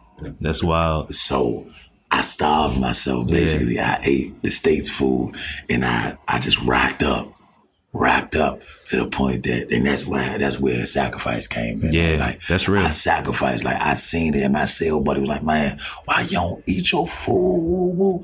Like, I ain't gonna eat it. You want it? Bigger picture. 2 for 1. And Yeah. you feel me? Yeah. Like, and that's really what it was. And that way, any money that did come in, I could use it on the phone. Like, you know, cause that was kind of like my solace. Like, that was like my peace of mind, was being able to talk to people outside and hear what they doing and, you know, hear some outside shit, because you hear the same struggle, the same pain, the same statement of charges and how you got locked up and, you know, just criminal activity and all that. It just bogs down on you, and you just like feel just a murky vibe. Like, it's just real.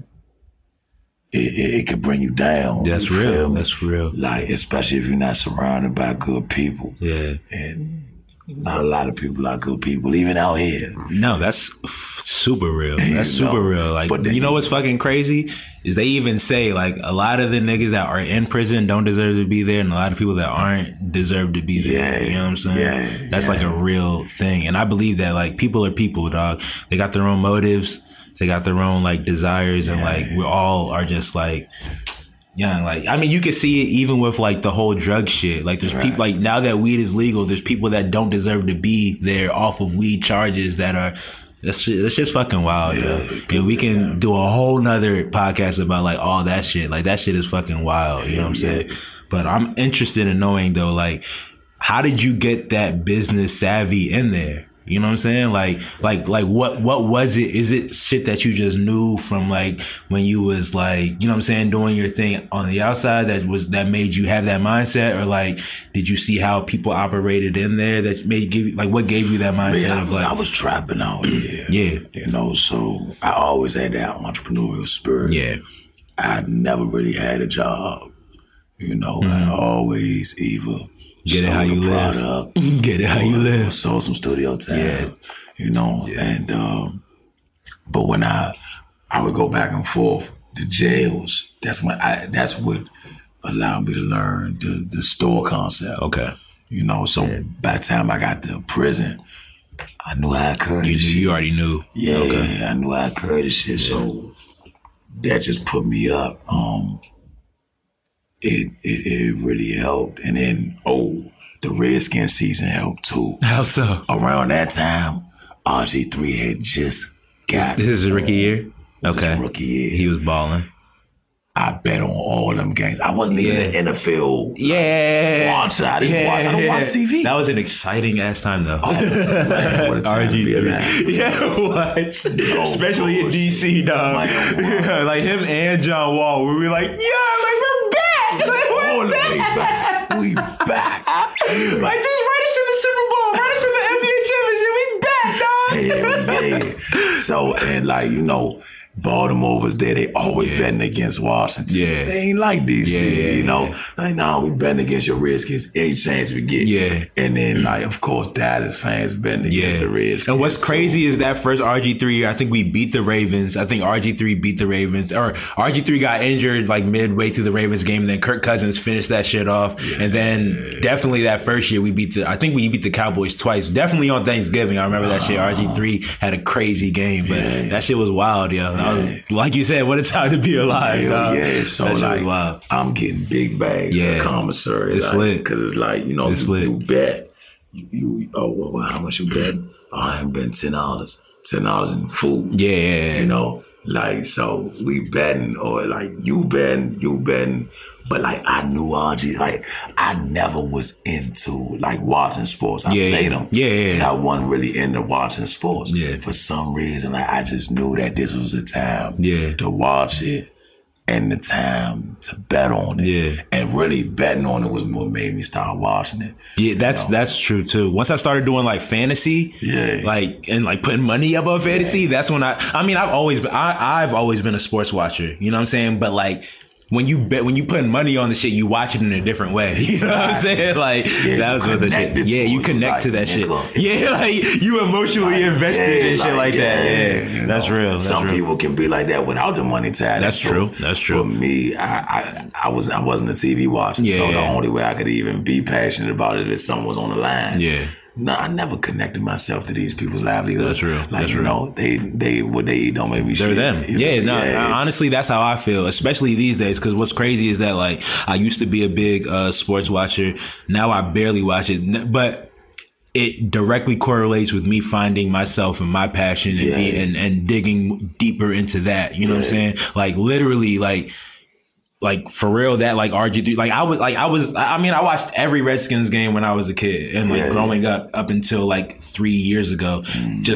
I've literally deep dived into my profession, you know what I'm saying? And like trying to maximize my shit. Right. And that's in the sports, because like, dog, you realize like sports is sports, dog. Like I could find out about whatever on ESPN. I don't need to spend 3 hours watching the shit happen. You know what I'm saying? Like the shit's going to play out how it plays out, whether I watch or not. You know what I'm saying? Exactly. That's kind of how I feel about the shit. But, I definitely am interested in referencing back to that same video I was talking about. You was rapping, hold me up about how, you know what I'm saying, you came home, you got legit, you know what I'm saying, which I'm all for and all that shit. But I love how you did it because you did it my way, the video way, and I want to know like what got you into the whole like video space. You know what I'm saying? I know you said the music kind of like pushed you towards that way, but I'm really interested in knowing because like. I came about it the same way I feel like you did, you know what I'm saying? At least from my outside looking in perspective. So I kind of want to know how you got into the whole, like, that world, you know what I'm saying? I was always in the computers because, you know, our parents. Yeah. You know what's crazy, You know what's crazy, dog? Like, I always tell, like, my friends how, like, growing up, we was one of the first people to have internet, dog. You know what I'm saying? Like my dad worked for the FCC. Like we was one of the first people to have that shit, young. Like, like my dad was really like we had like a whole computer room. Like we was, I didn't even realize how ahead of the wave we were. Even though we might have like had like our clothes wasn't up. Oh yeah. Our house might have but we had niggas is in the engineering. Like okay, we want to talk about Nigerians. Medicine, law, engineering. You know what I'm saying? Like that's what they know. They became over as pilgrims doing the security. Of course. But they thought we would want to stay. Niggas think you stupid. You know what I'm saying? You got stay like that. Niggas think you stupid, but nah. It's a whole nother avenue. So that's what always kept me around computers. Yeah. So that's why it was. You know, I kind of. Everybody wanted a studio, and they like in my circle. Everybody wanted a studio. Yeah. But everybody couldn't do it. Yeah. Yeah, the function. Like they couldn't. They weren't as functional. You know, their functionality wasn't. It paled in comparison to mine. Yeah. You know, I was faster. I caught on more quickly because I just knew the computer language. All the way. That's right. And like how you said, once you learn videos and stuff like that, everything become easy. Everything. When you learn how to navigate that computer, everything become easy. That's real. It's just about, it's on the computer. I'll learn it. You learn it. You know what I'm saying? So I started with like Cool Edit Pro and all that shit as far as studio shit. Okay. But then I started doing like, doing my little performances and things like that. I was like, man, maybe I should start documenting this. Nobody ever told me this. Ain't no Gary V, ain't no Instagrams, ain't no. Yeah, you fuck with Gary V? Yeah, I fuck with Oh my God. Yeah, I want you to finish, but we're gonna have a whole nother conversation about that. Yeah. That's my nigga, dog. Yeah. That's my nigga. Yeah. I wanna like unfollow everybody, but it's nations.com. Gary V. That's real. A couple of them, you know what I'm saying? Like, but so I just thought about, well, why not document it for myself? Mm-hmm. Like I want to do it for me, but then I was like, well, I'm gonna do it. I'm definitely gonna promote, you know, because around then it was kind of a little easier to promote on the internet just because everybody wasn't doing Everybody it. wasn't doing it, yeah. You know, so it wasn't saturated. Yeah. So I was posting things on YouTube. You can see on YouTube if you type in 6 or what is it, HPTV, DC. I had things from 2007, 2008. Damn, that's early too. Yeah, so I had like a PowerShot, Canon PowerShot, A610, some shit, 610. Got the motherfucking like A6. I got the motherfucking.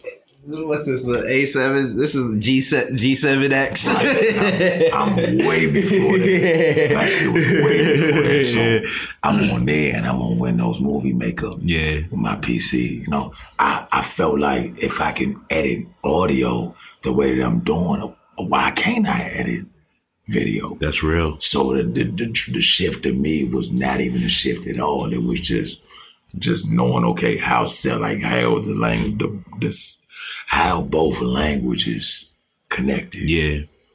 So that's how I really got into it, like just scratching the surface. Okay. But then when I was in prison, like I say, there's a lot of, you turn inward as a thinker. You turn extremely inward, especially if you're already an inward thinker in general. Yeah, you know. So I always put to-do lists out. Like when I was doing my 3 months in Baltimore, when I was doing my year in Anne Arundel, when I was doing my years in Hagerstown prison, I always would have a to-do list. And I'd be like, yeah, once I'm released, this what I'm doing. And I said, yeah, I'm going to be a photographer and videographer. Yeah. It just makes sense because it was practical. Chasing my dreams as a musician, I'm not going to get money until a certain point. So it's a lot of investment capital, sweat equity, and all that goes into it until you see a return, right? Before you see a return. Yeah. Videos, not so much. You get it as soon as you learn your skill and you do a couple pro bono works, niggas start asking about you. Hell yes. What's up? Like you do videos, you do photography, and I was thinking, especially in the time that we're talking, because we're probably talking like 2013 to like 15, 18, whatever. And I didn't even know it was gonna get this. And then now it's like standard. Now it's like everyone needs it, no matter what industry you're in. No matter what. So I didn't know it was gonna be this crazy, but I just knew that it was gonna be something for me. At least for you. Yeah. That's exactly how I started. And I can continue to chase my dreams and still be in the music, even if I'm not doing music. That's real. I could still be like in it because I love really it. Wild. That's really wild, young. I mean, I want you to finish, but like that's exactly my way of thinking when I approach this shit, yo. That was exactly like it was like I started off making music videos for myself. I was making music and I was like, fuck it, like because like I'm of the mindset like when somebody else has a craft, I want to pay them for their shit, but like I didn't have the money to pay videographers, you know what I'm saying? So I was like, fuck it, I'll make my own videos. And in learning how to do that, I was like, wait, I actually like doing this one. You know what I'm saying? It's like, you know what I'm saying? With the computers, it's like, I feel like I knew the computer language growing up, but making videos, there was a certain level of like difficulty where it was like, difficult enough to keep me interested, but not too difficult to be like, man, fuck this whole thing. You know what I'm saying? Like for me to just drop it. So I was like, man, like I want to keep doing this shit. And then in that, like motherfuckers started showing interest and it just took off from there. You know what I'm saying? Definitely. Actually, I do want to ask this though. When you, cause like, like, you know, it's not obvious, but you stated that you are deep into learning. You know what I'm saying? You're a inward thinker, and I am too. You know, wait, what? Your birthday is the day before my sister's actually October 15th. What sign is that? It's Libra. Yeah. What's the? Are you into like horoscopes and shit like that? What's their common traits? Diplomacy. Be always good with everybody, so people think we fake. Okay, but we just we just don't want. Don't like confrontation type shit. It's Static like, and shit I like might that. don't even like you like that, but I know. Yeah, at least be cordial. Money At least be cordial. Be cordial, man. Yeah, but I mean, where I was getting with that was because like we're such similar. We're so similar. You know what I'm saying? That I was trying to see if there was a connection there. A lot of Libras are intellects. Yeah. But I wanted to know though, like, where do you do your learning from? Like, when you want to go learn, and like, you know what I'm saying? Like, what resources do you go to as far as like maybe people or like websites or whatever it is? Like, where do you do your most learning from, or get your most learning from as far as resources? I started with basically like hands-on. Like, I deal with people that do the same thing that I would like to do. Okay. Then I really started reading a lot. I was Stuff like always what? a reader. Like dummies, like anything for dummies, like filmmaking for dummies. Yeah. Like Forex, foreign exchange currency for dummies. Okay. Or I download a lot of. I pirate a lot of shit.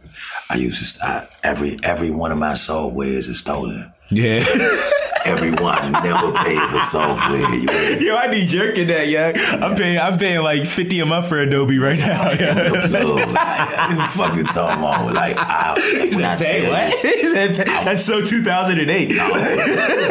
I was here for Napster. I was here for Napster, Morpheus, Kazaa, all that shit. LimeWire. I'm not paying for shit, man. That's real. Nah, but like, yeah, but I'm interested. So like, what types of, okay, I guess a better question would be, what's the most recent or the last book that you read, not that you just read, but the last one that had a very real impact on you? The last book that really had a big impact on me. The Stoic, I forgot what it's called, but it's about stoicism. Okay, what is stoicism? It's really like letting go of sensual pleasures, and I mean not that you don't have pleasures and things of that nature, but really not being attached to outcomes. Really learning how to walk the middle course of whether it's good, whether it's bad. I'm still going to maintain my neutrality, because that's where your peace actually is. Mm-hmm. Your peace of mind does not lie in, the excitement and thrill or anything like that, So you kind of like tend to, like with stoicism, you learn also how to, like something about negatives. Like you kind of have this mindset of what's the worst that can happen. Think about it happening. If the most valuable thing that you have, think about losing it. What would you do so that you could prepare for things like that happen? And when it doesn't happen, like matter of fact, like even when I finished reading the John Wright, it had this particular article or segment in it that was talking about, imagine losing your mother, right? Just imagine it, like really focus on losing her, right? And how do you feel about losing your mother, right? And then, like after I read all that, right, the way I hugged my mother, like she was gone and she came back, you feel me? And that's when I realized, like, a lot of us, the only way we're not gonna take shit for granted is if we gotta make a concerted effort to imagine losing that shit. Yeah. You feel me? Like the things that we have now, we gotta imagine losing that instead of imagining the things that we don't have. You feel me? That's real. Because it's all we got is what we got right now. Yeah. You hear me? In this present moment, all we have is what we have right now. So in order to like not take things for granted, imagine losing it, That's real. What's crazy is that like, I mean, I want to know the name of the book that you're talking about, but I've read in other books that same concept of like, kind of like, it's kind of that same shit of like preparing for the worst, hoping for the best. You know what I'm saying? Yeah. Like in a lot of situations, I think about, you know what I'm saying, what would happen if I lost like whatever I thought was like my like holy grail or like the thing that I can't live without. And honestly, that kind of like just kind of puts you in it kind of gives you a sense of like calmness of like, okay, I have it, but like I'm prepared for what is to come. Like you said, dog, like life is, I mean, not that you said this, but I feel like what I got from what you were saying is that like, if you, like we give a lot of power to one, the things that we want but don't have, and two, the thing like we really like take for granted what we do have in searching for these things that we don't have. You know what I'm saying? Like we really take for granted the things that we have, dog. Like, you know what I'm saying? So I always, like in every situation, I think about the worst case scenarios. You know what I'm saying? And I think like what's so funny about like Aquariuses in general, people think that like they don't care about shit and they're just so nonchalant. I mean, I can't speak for all of them, but me personally, I spend a lot of time thinking about like worst case scenarios. Right. You know what I'm saying? So it's like when people come up to me with like some little bullshit problem, I'm like, cool. Like I can attack it. Like kind of like you were saying before, like way early in the conversation about how like, you know what I'm saying? If something happens, you know what I'm saying, you just going to attack it full force. Or like, you know what I'm saying, when you felt like you got your wings lifted off of you. That's kind of how I feel like in every situation. Because like I've thought about the worst case, you know what I'm saying? And I'm not to say that I'm prepared for it. Yeah. I mean, no, I am prepared for it. Not to say that I know how to handle it, but I'm prepared and I know like, okay, this is what I'm going to do. Like, I've thought about my mom dying. You know what I'm saying? Like, solution-based. I'm solution-based, like, at all times. Because you have, like, there's so little that we have control over in our lives. But, like, if we worry about the things that we have no control over, like, you know what I'm saying? You're just not going to be living. You're just going to be, like, waiting for bad things to happen. So it's like, I'm so open to, like, anything happen, whether it be good or bad. And like, it's so crazy, dog. Whether good or bad things happen to me, I'm neutral. You got to really just prepare for the worst. You know what I'm saying? And like, once you do that, there's a calmness in like, just like allowing life to happen. You know what I'm saying? Cause like, we can't control none of that shit, dog. Like, we really can't control none of that shit. Yeah, man. Like, as far as, the learning shit, cause like, I'm like a real big, like, I'm really big on like learning more. You know what I'm saying? It's so funny because we started this conversation about how like school is not really like the thing, but like that don't mean learning and education is not the thing. Exactly. You know what I'm saying? I feel like people kind of get those things. I just was talking to my assistant or partner, my business partner. You know, I got a monopoly management company, and you know, she assists me with a lot of things, and she has a son, and she says that he may have ADD, right? I said, well, you know, because he doesn't pay attention in class, he doesn't retain things. And I say, like, I know the boy, he's like 5 years old. I know the boy, I feel like he just wants his interest to be piqued in order to retain it. Some people just cannot operate if you are not appealing to their interest. You know what's so crazy? Okay, because I'm really interested about the whole ADD thing. Yeah. So I want to know who like what makes your homegirl think her son has ADD? Like, who told her that? Her brother. Her brother said. Is he like a doctor or like what? No. Like he just. I think the whole ADD ADHD thing is. It's bullshit. I think it's bullshit. Yeah, you know what I'm saying? Like, it's an invention to sell prescription drugs. No question. Straight up. Because, like, dog, like, you know, it's like, honestly, and I talked about this on another podcast. I can't remember which one, but fucking Young, like, people don't understand. I mean, some people do maybe, but, like, I just want the general public to understand that, like, these doctors need to sell these medications to make money, dog. And these medications these medications need to sell to someone.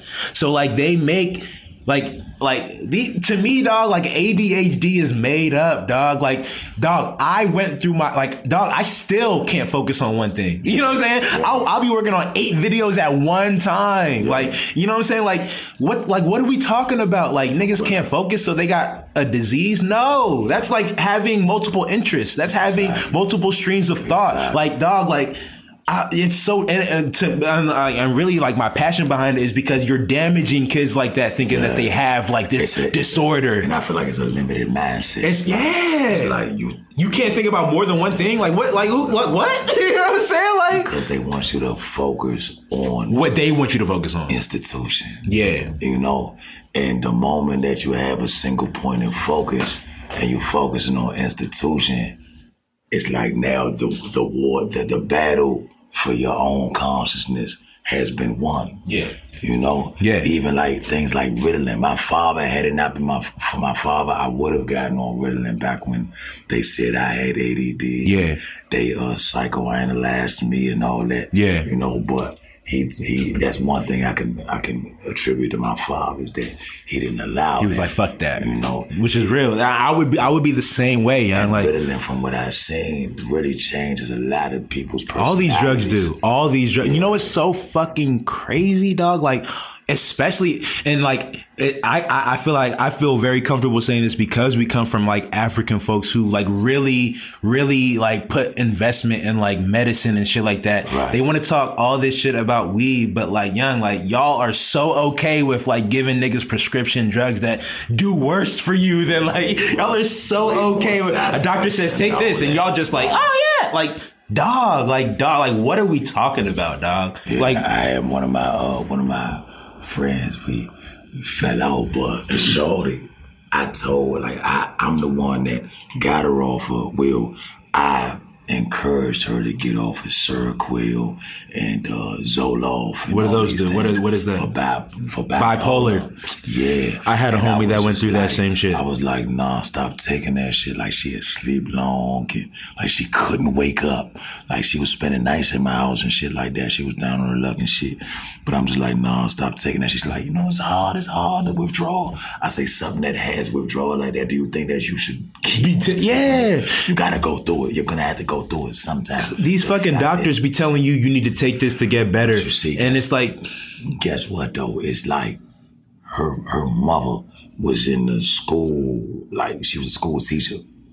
So being a school teacher, you're already kind of what you would call indoctrinated. Mm-hmm. You know, because you're in the institution. Yeah, you're in the institution. You're part of the institution. You're an extension of the institution. Exactly. So you're going to think and operate as the institution. Yeah. That's what you get paid for. Yeah. So she actually, that spilled over to how she raised her children. Yeah. When she saw that her child was different, she put her on medicine from the start. From the start. And when I hear her, she speaks like, oh yeah, you know, I got bipolar. Like, don't you know I got bipolar? And she just, and then that's her classification. That's her. Like, this is their profession, dog. And that's not to discredit doctors. I got so many doctors in my family. You know what I'm saying? Like, that's not to discredit the medical profession or nothing. It's just like, young, you got to know yourself and like, forget knowing yourself, because it takes, like, I feel like me and you are kind of deep intellectual thinkers, so we know ourselves, and everyone can't get to that level of like knowing yourself on a level where you appreciate your own thoughts more than anyone else's. But you need to take the chance of like getting to know yourself, dog. That shit is, I mean, I kind of want to know how you feel about this, because like when I started like knowing myself, bro, it was very hard. Like, I went through like stages of depression. I went through like just like really detrimental shit, bro. Like, you know what I'm saying? Like, I mean, not even that it was detrimental, just like I was in a very, very dark point when I was like, man, like I need to, like, I don't even really know what the switch was, but like, it was something that happened to me that I was like, man, I need to just like really figure what the fuck I'm doing out with my life. You know what I'm saying? And then I came out on the other side, not to say that I'm there, you know, I'm not there. I'm still growing at all times, but like, I can look back and be like, yo, like that nigga was a completely different nigga. You know what I'm saying? Like, and I can appreciate who I am now. And I kind of want to know, like, you know what I'm saying? How your journey of that was like. It was similar. Yeah. Like, a lot of darkness. It's so dark. It's so dark. People can't actually tell you who you are. Like they only see your. They actions. only see you. They only see your actions, and through their like shit. You know what I'm saying? And their shit is jaded in their own life and their own perspective. Because they may need to go into the darkness. That's true. What I had to realize about the darkness is that you got to get comfortable with it, because in a sense, like the biblical darkness, that's Genesis. That's the start of the book, is that there was darkness and then there was light. That's real. You know, I never thought about that. That's real. Out of darkness comes the light. So you gotta be in the darkness. The darkness is who, is who you are. Yeah. And the light is what you project. You know, I say all the time, dog, like, you gotta be the person you want to be before you're actually that person. Yeah. You know what I'm saying? Like, you gotta act like you're that person before you gotta think you're that person before you actually become that person. And that's in darkness. Yeah. You gotta, like, you close your eyes, all you see is you. Yeah. And then, kind of like what you were saying with the projection, like acting like you're that before you are that. You gotta project it so that people start to see you as that, and then you start to believe you are that. But you gotta be nobody first. That's so real. Yeah. That's fucking wild. That's fucking, we just got into some profound shit, young. That's really weird. That's really weird how we got there, yo. Yeah. That's profound as fuck, yo. Yeah. That's crazy. Yeah, man, I don't want to keep you too long though, bro. I do though, let everybody give like their last like little take, whatever you want to leave the folks with, you know what I'm saying? Whether that's advice, whether that's like a request, whether that's whatever the fuck it is, you know what I'm saying? Go ahead and leave your lasting impression on folks. Well, everybody needs to download the 6tape on iTunes. The 16th. Spotify. Yeah. I got some shit on SoundCloud too. But niggas don't even know. We got to the point that you're a musician, but this nigga's actually a musician. He does that shit. Right. Like, to the point that it's not even something that I even say. Like, It's assumed. It's assumed. But download that shit. You know, where at? It's on iTunes. You can link it on MSYXX. You can type that in. On there, they wouldn't allow me to put M6 as one word. Mm-hmm. So I put M space SYXX. Okay. So you can search on there.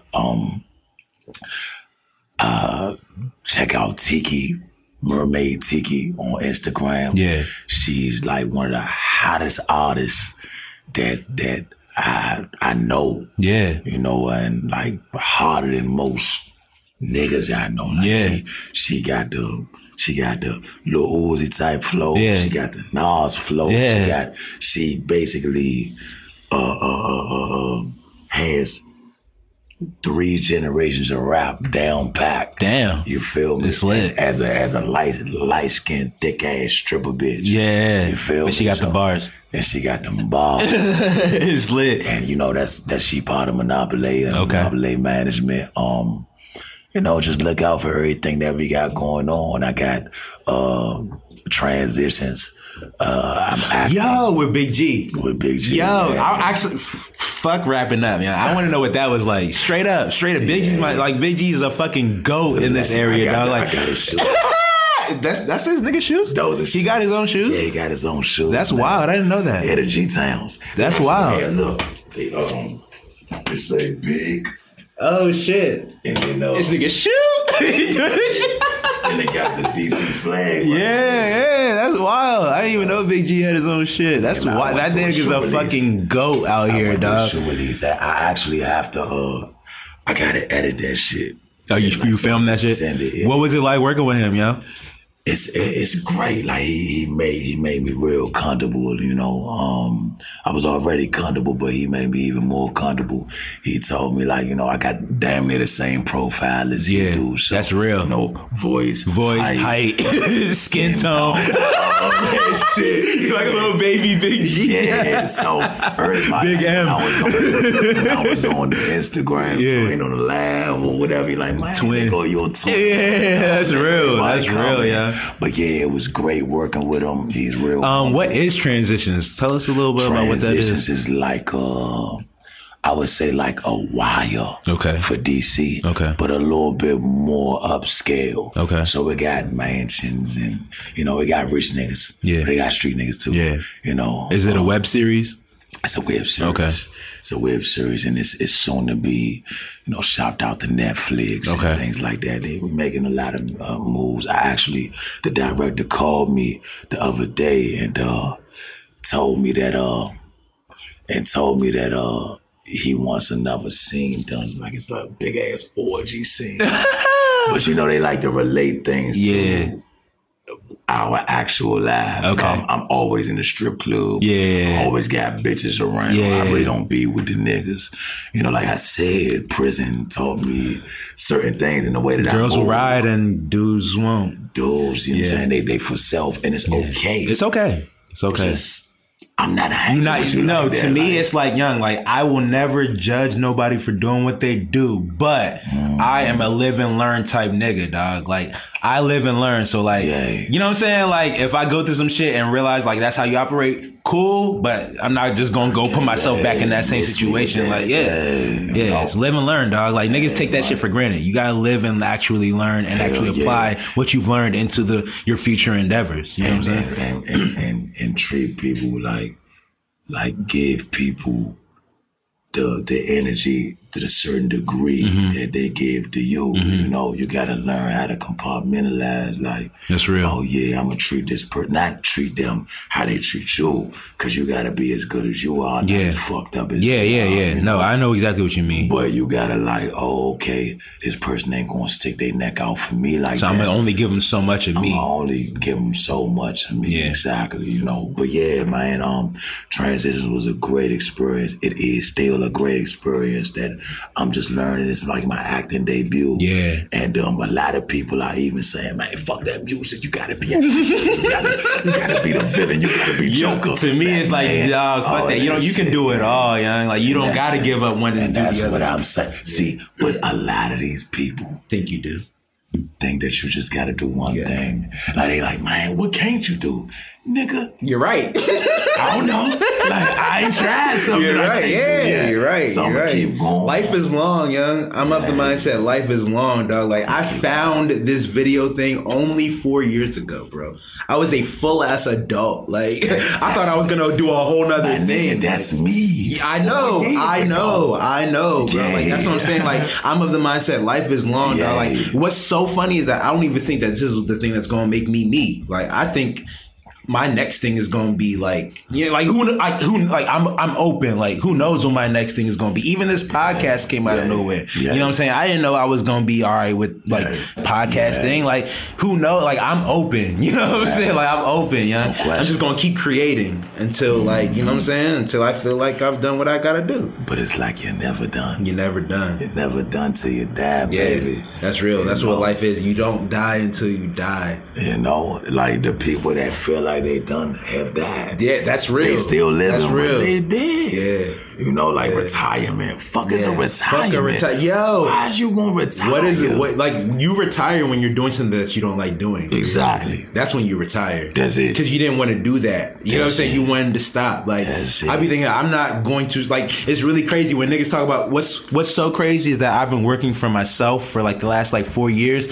So I can't see myself not working because it's like I'm like my life is what I do. You know what I'm saying? Like this is my life, you know what I'm saying? Like and you know what's crazy though is like I don't take for granted that this whole thing is a blessing. You know what I'm saying? Like a lot of people don't have the opportunity to do what they love to do for a living. So like this whole shit is a blessing, you know what I'm saying? And I'm of the mindset I want to squeeze all the juice out of it while I can, you know what I'm saying? Who's to say that like this whole shit don't pan out and then like my bills get crazy and I actually do have to go get a like 9-to-5 type job. You know what I'm saying? I at least want to know that I squeezed every opportunity I could out of it. In the 9-to-5, there's a thing about being a creative. Like, it's like a creative put in the same environment that a regular average Joe is in. will thrive off the fact that they're just a creator. They create. You know, it's crazy because when I was working 9 to 5s, I was still making videos. I was at work making videos. Come home, make videos. Come home, make music. At work, looking up shit. Like, you know what's that? That was my whole life. That was my life. By the way, I do this. Yeah, for real. That was my life. I got a birthday. Yeah. You know, my daughter got a birthday. Young, I used to be. You do that. What's so funny is I used to be at work, right? And niggas would just be at work, like sitting there doing whatever, and I would be doing shit, and niggas would be like, "Why are you doing this? Why are you doing that?" I'm like, I don't know. Like, and what's funny is that I would feel weird because I was doing the extra shit, but it's like now I don't even have to. Like, y'all are still working there, and I'm like doing my thing. Not to like talk shit or not down that. It's just that like that's why I was doing it. You know what I'm saying? Like that's why I was doing it back then. All about what we take for granted is that we actually live every day with a vision. We just live with that vision. We live with that vision. So niggas don't even wake up with that vision. Yeah. Niggas don't even know what that's like. Don't need Young, like you know what's crazy? Vision. You know what's crazy? Because I say this pretty often actually. Like the time that I knew I was out of my funk was when I started waking up looking forward to how to tackle my problems. Like, not to say I don't wake up with problems, but I'm waking up looking forward of like, okay, this is how I'm gonna attack it. Right. Or I had a dream of how to attack it. Right. You know what I'm saying? Like, whereas like when I was like in school or whatever, I would wake up and be like, dog, I just want to go back to sleep. Like, dog, I don't want to do this. You know what I'm saying? Like, dog, I just want to stay here in my bed. Like, now I'm like, I want to get the fuck up out of bed and like do some shit. Like, it's so wild how like life comes at you fast, G. You know what I'm saying? My like, nigga, when I first came home from prison, that was my vision was the clearest. Yeah. That was when my vision was the clearest. Yeah. Like, I'm still, like, I'm making steps to recapture that clarity, right? Because when I came home, the freedom itself, I wasn't rapping and freestyling at all in prison. When I came home, the type of freestyles I'm doing, and I wasn't practicing it. That's why I know now it's not even about practice for me. Yeah. Like, it's really about the way I feel. Yeah. When I feel good about myself, it's good. Like, it's gonna flow. That's just in you. You know what I'm saying? But yeah, like I sleep. Like, let's say I always let bitches spend the night. Mm-hmm. So like a bitch will tell me like, when I wake up, I wake up. Like, I wake up like this. I go to sleep right. As soon as I wake up, I'm like, you up.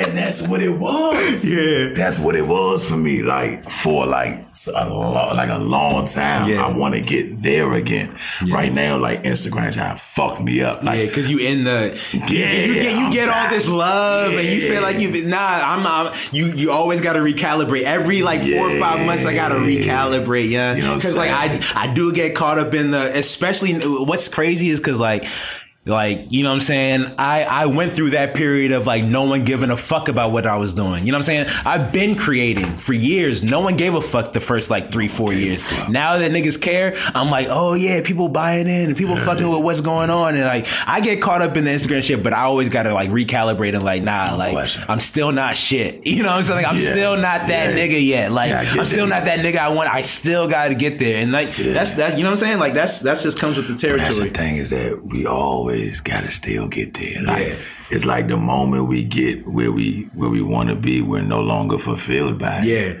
you know, it's the gift and curse of insatiability. Yeah, you know, like it's just you don't want to be satisfied. You don't want to be satisfied. That's real. That's real. Like you chasing satisfaction. But you don't want to be satisfied.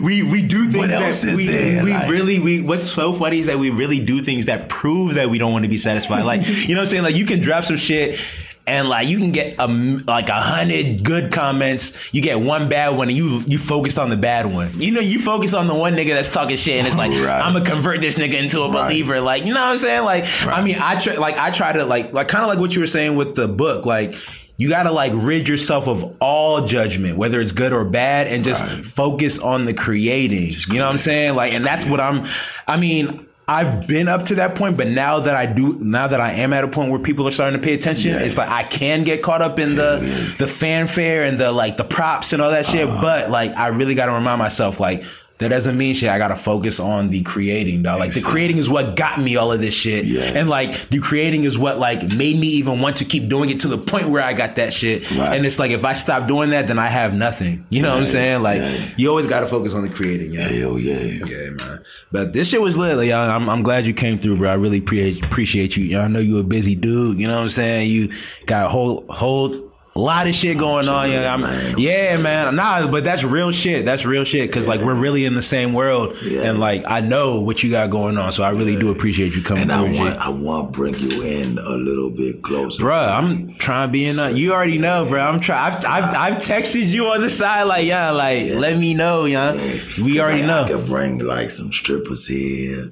They can talk about their lives. Like I'm sure people want to know about what strippers got going. Cause like that whole world is not what it's pegged out to be too. People need to tell it's like this whole thing is about niggas telling the real story. You know what I'm saying? Like people see that IG shit, they see that Facebook shit, they see and that's kind of what the whole celebrity thing is, kind of like what we were saying about like being able to portray what you want to portray. People see all kinds of shit.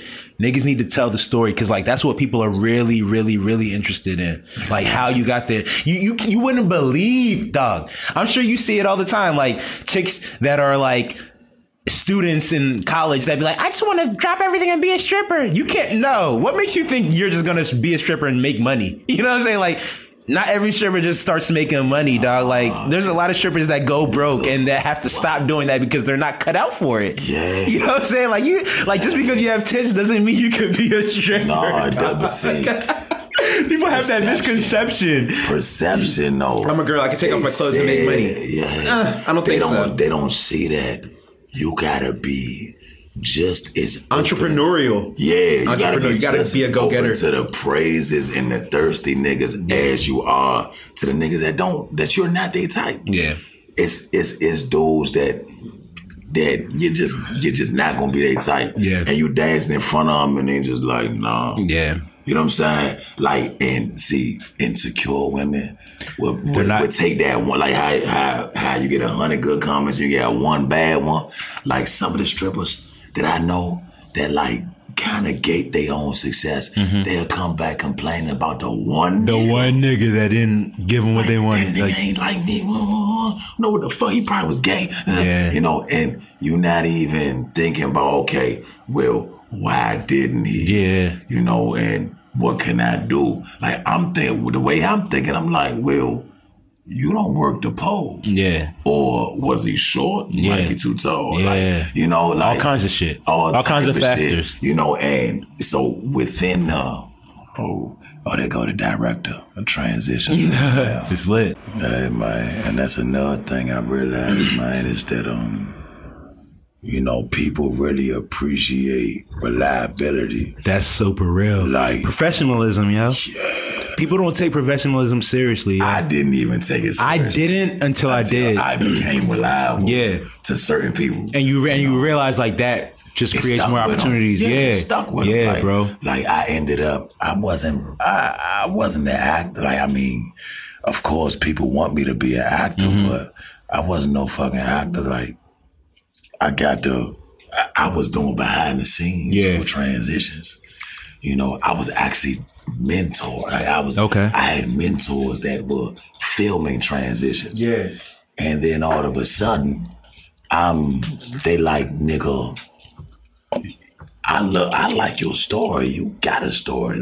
Like some of these motherfuckers in front of the scene. Yeah. You need to be on this motherfucker. Yeah. So they gave me speak your truth. Yeah, they gave me a shot. And so what they do is they got their own character, but they gotta tie in your story, your actual character with it, so it could be a little bit more comfortable. So I like that because, you know, it's a good stop for me. Yeah. I'm learning how to, whatever role that they put on me, I'll try to relate it to what I'm doing, you know. And what you know and shit like that. Exactly. Yeah.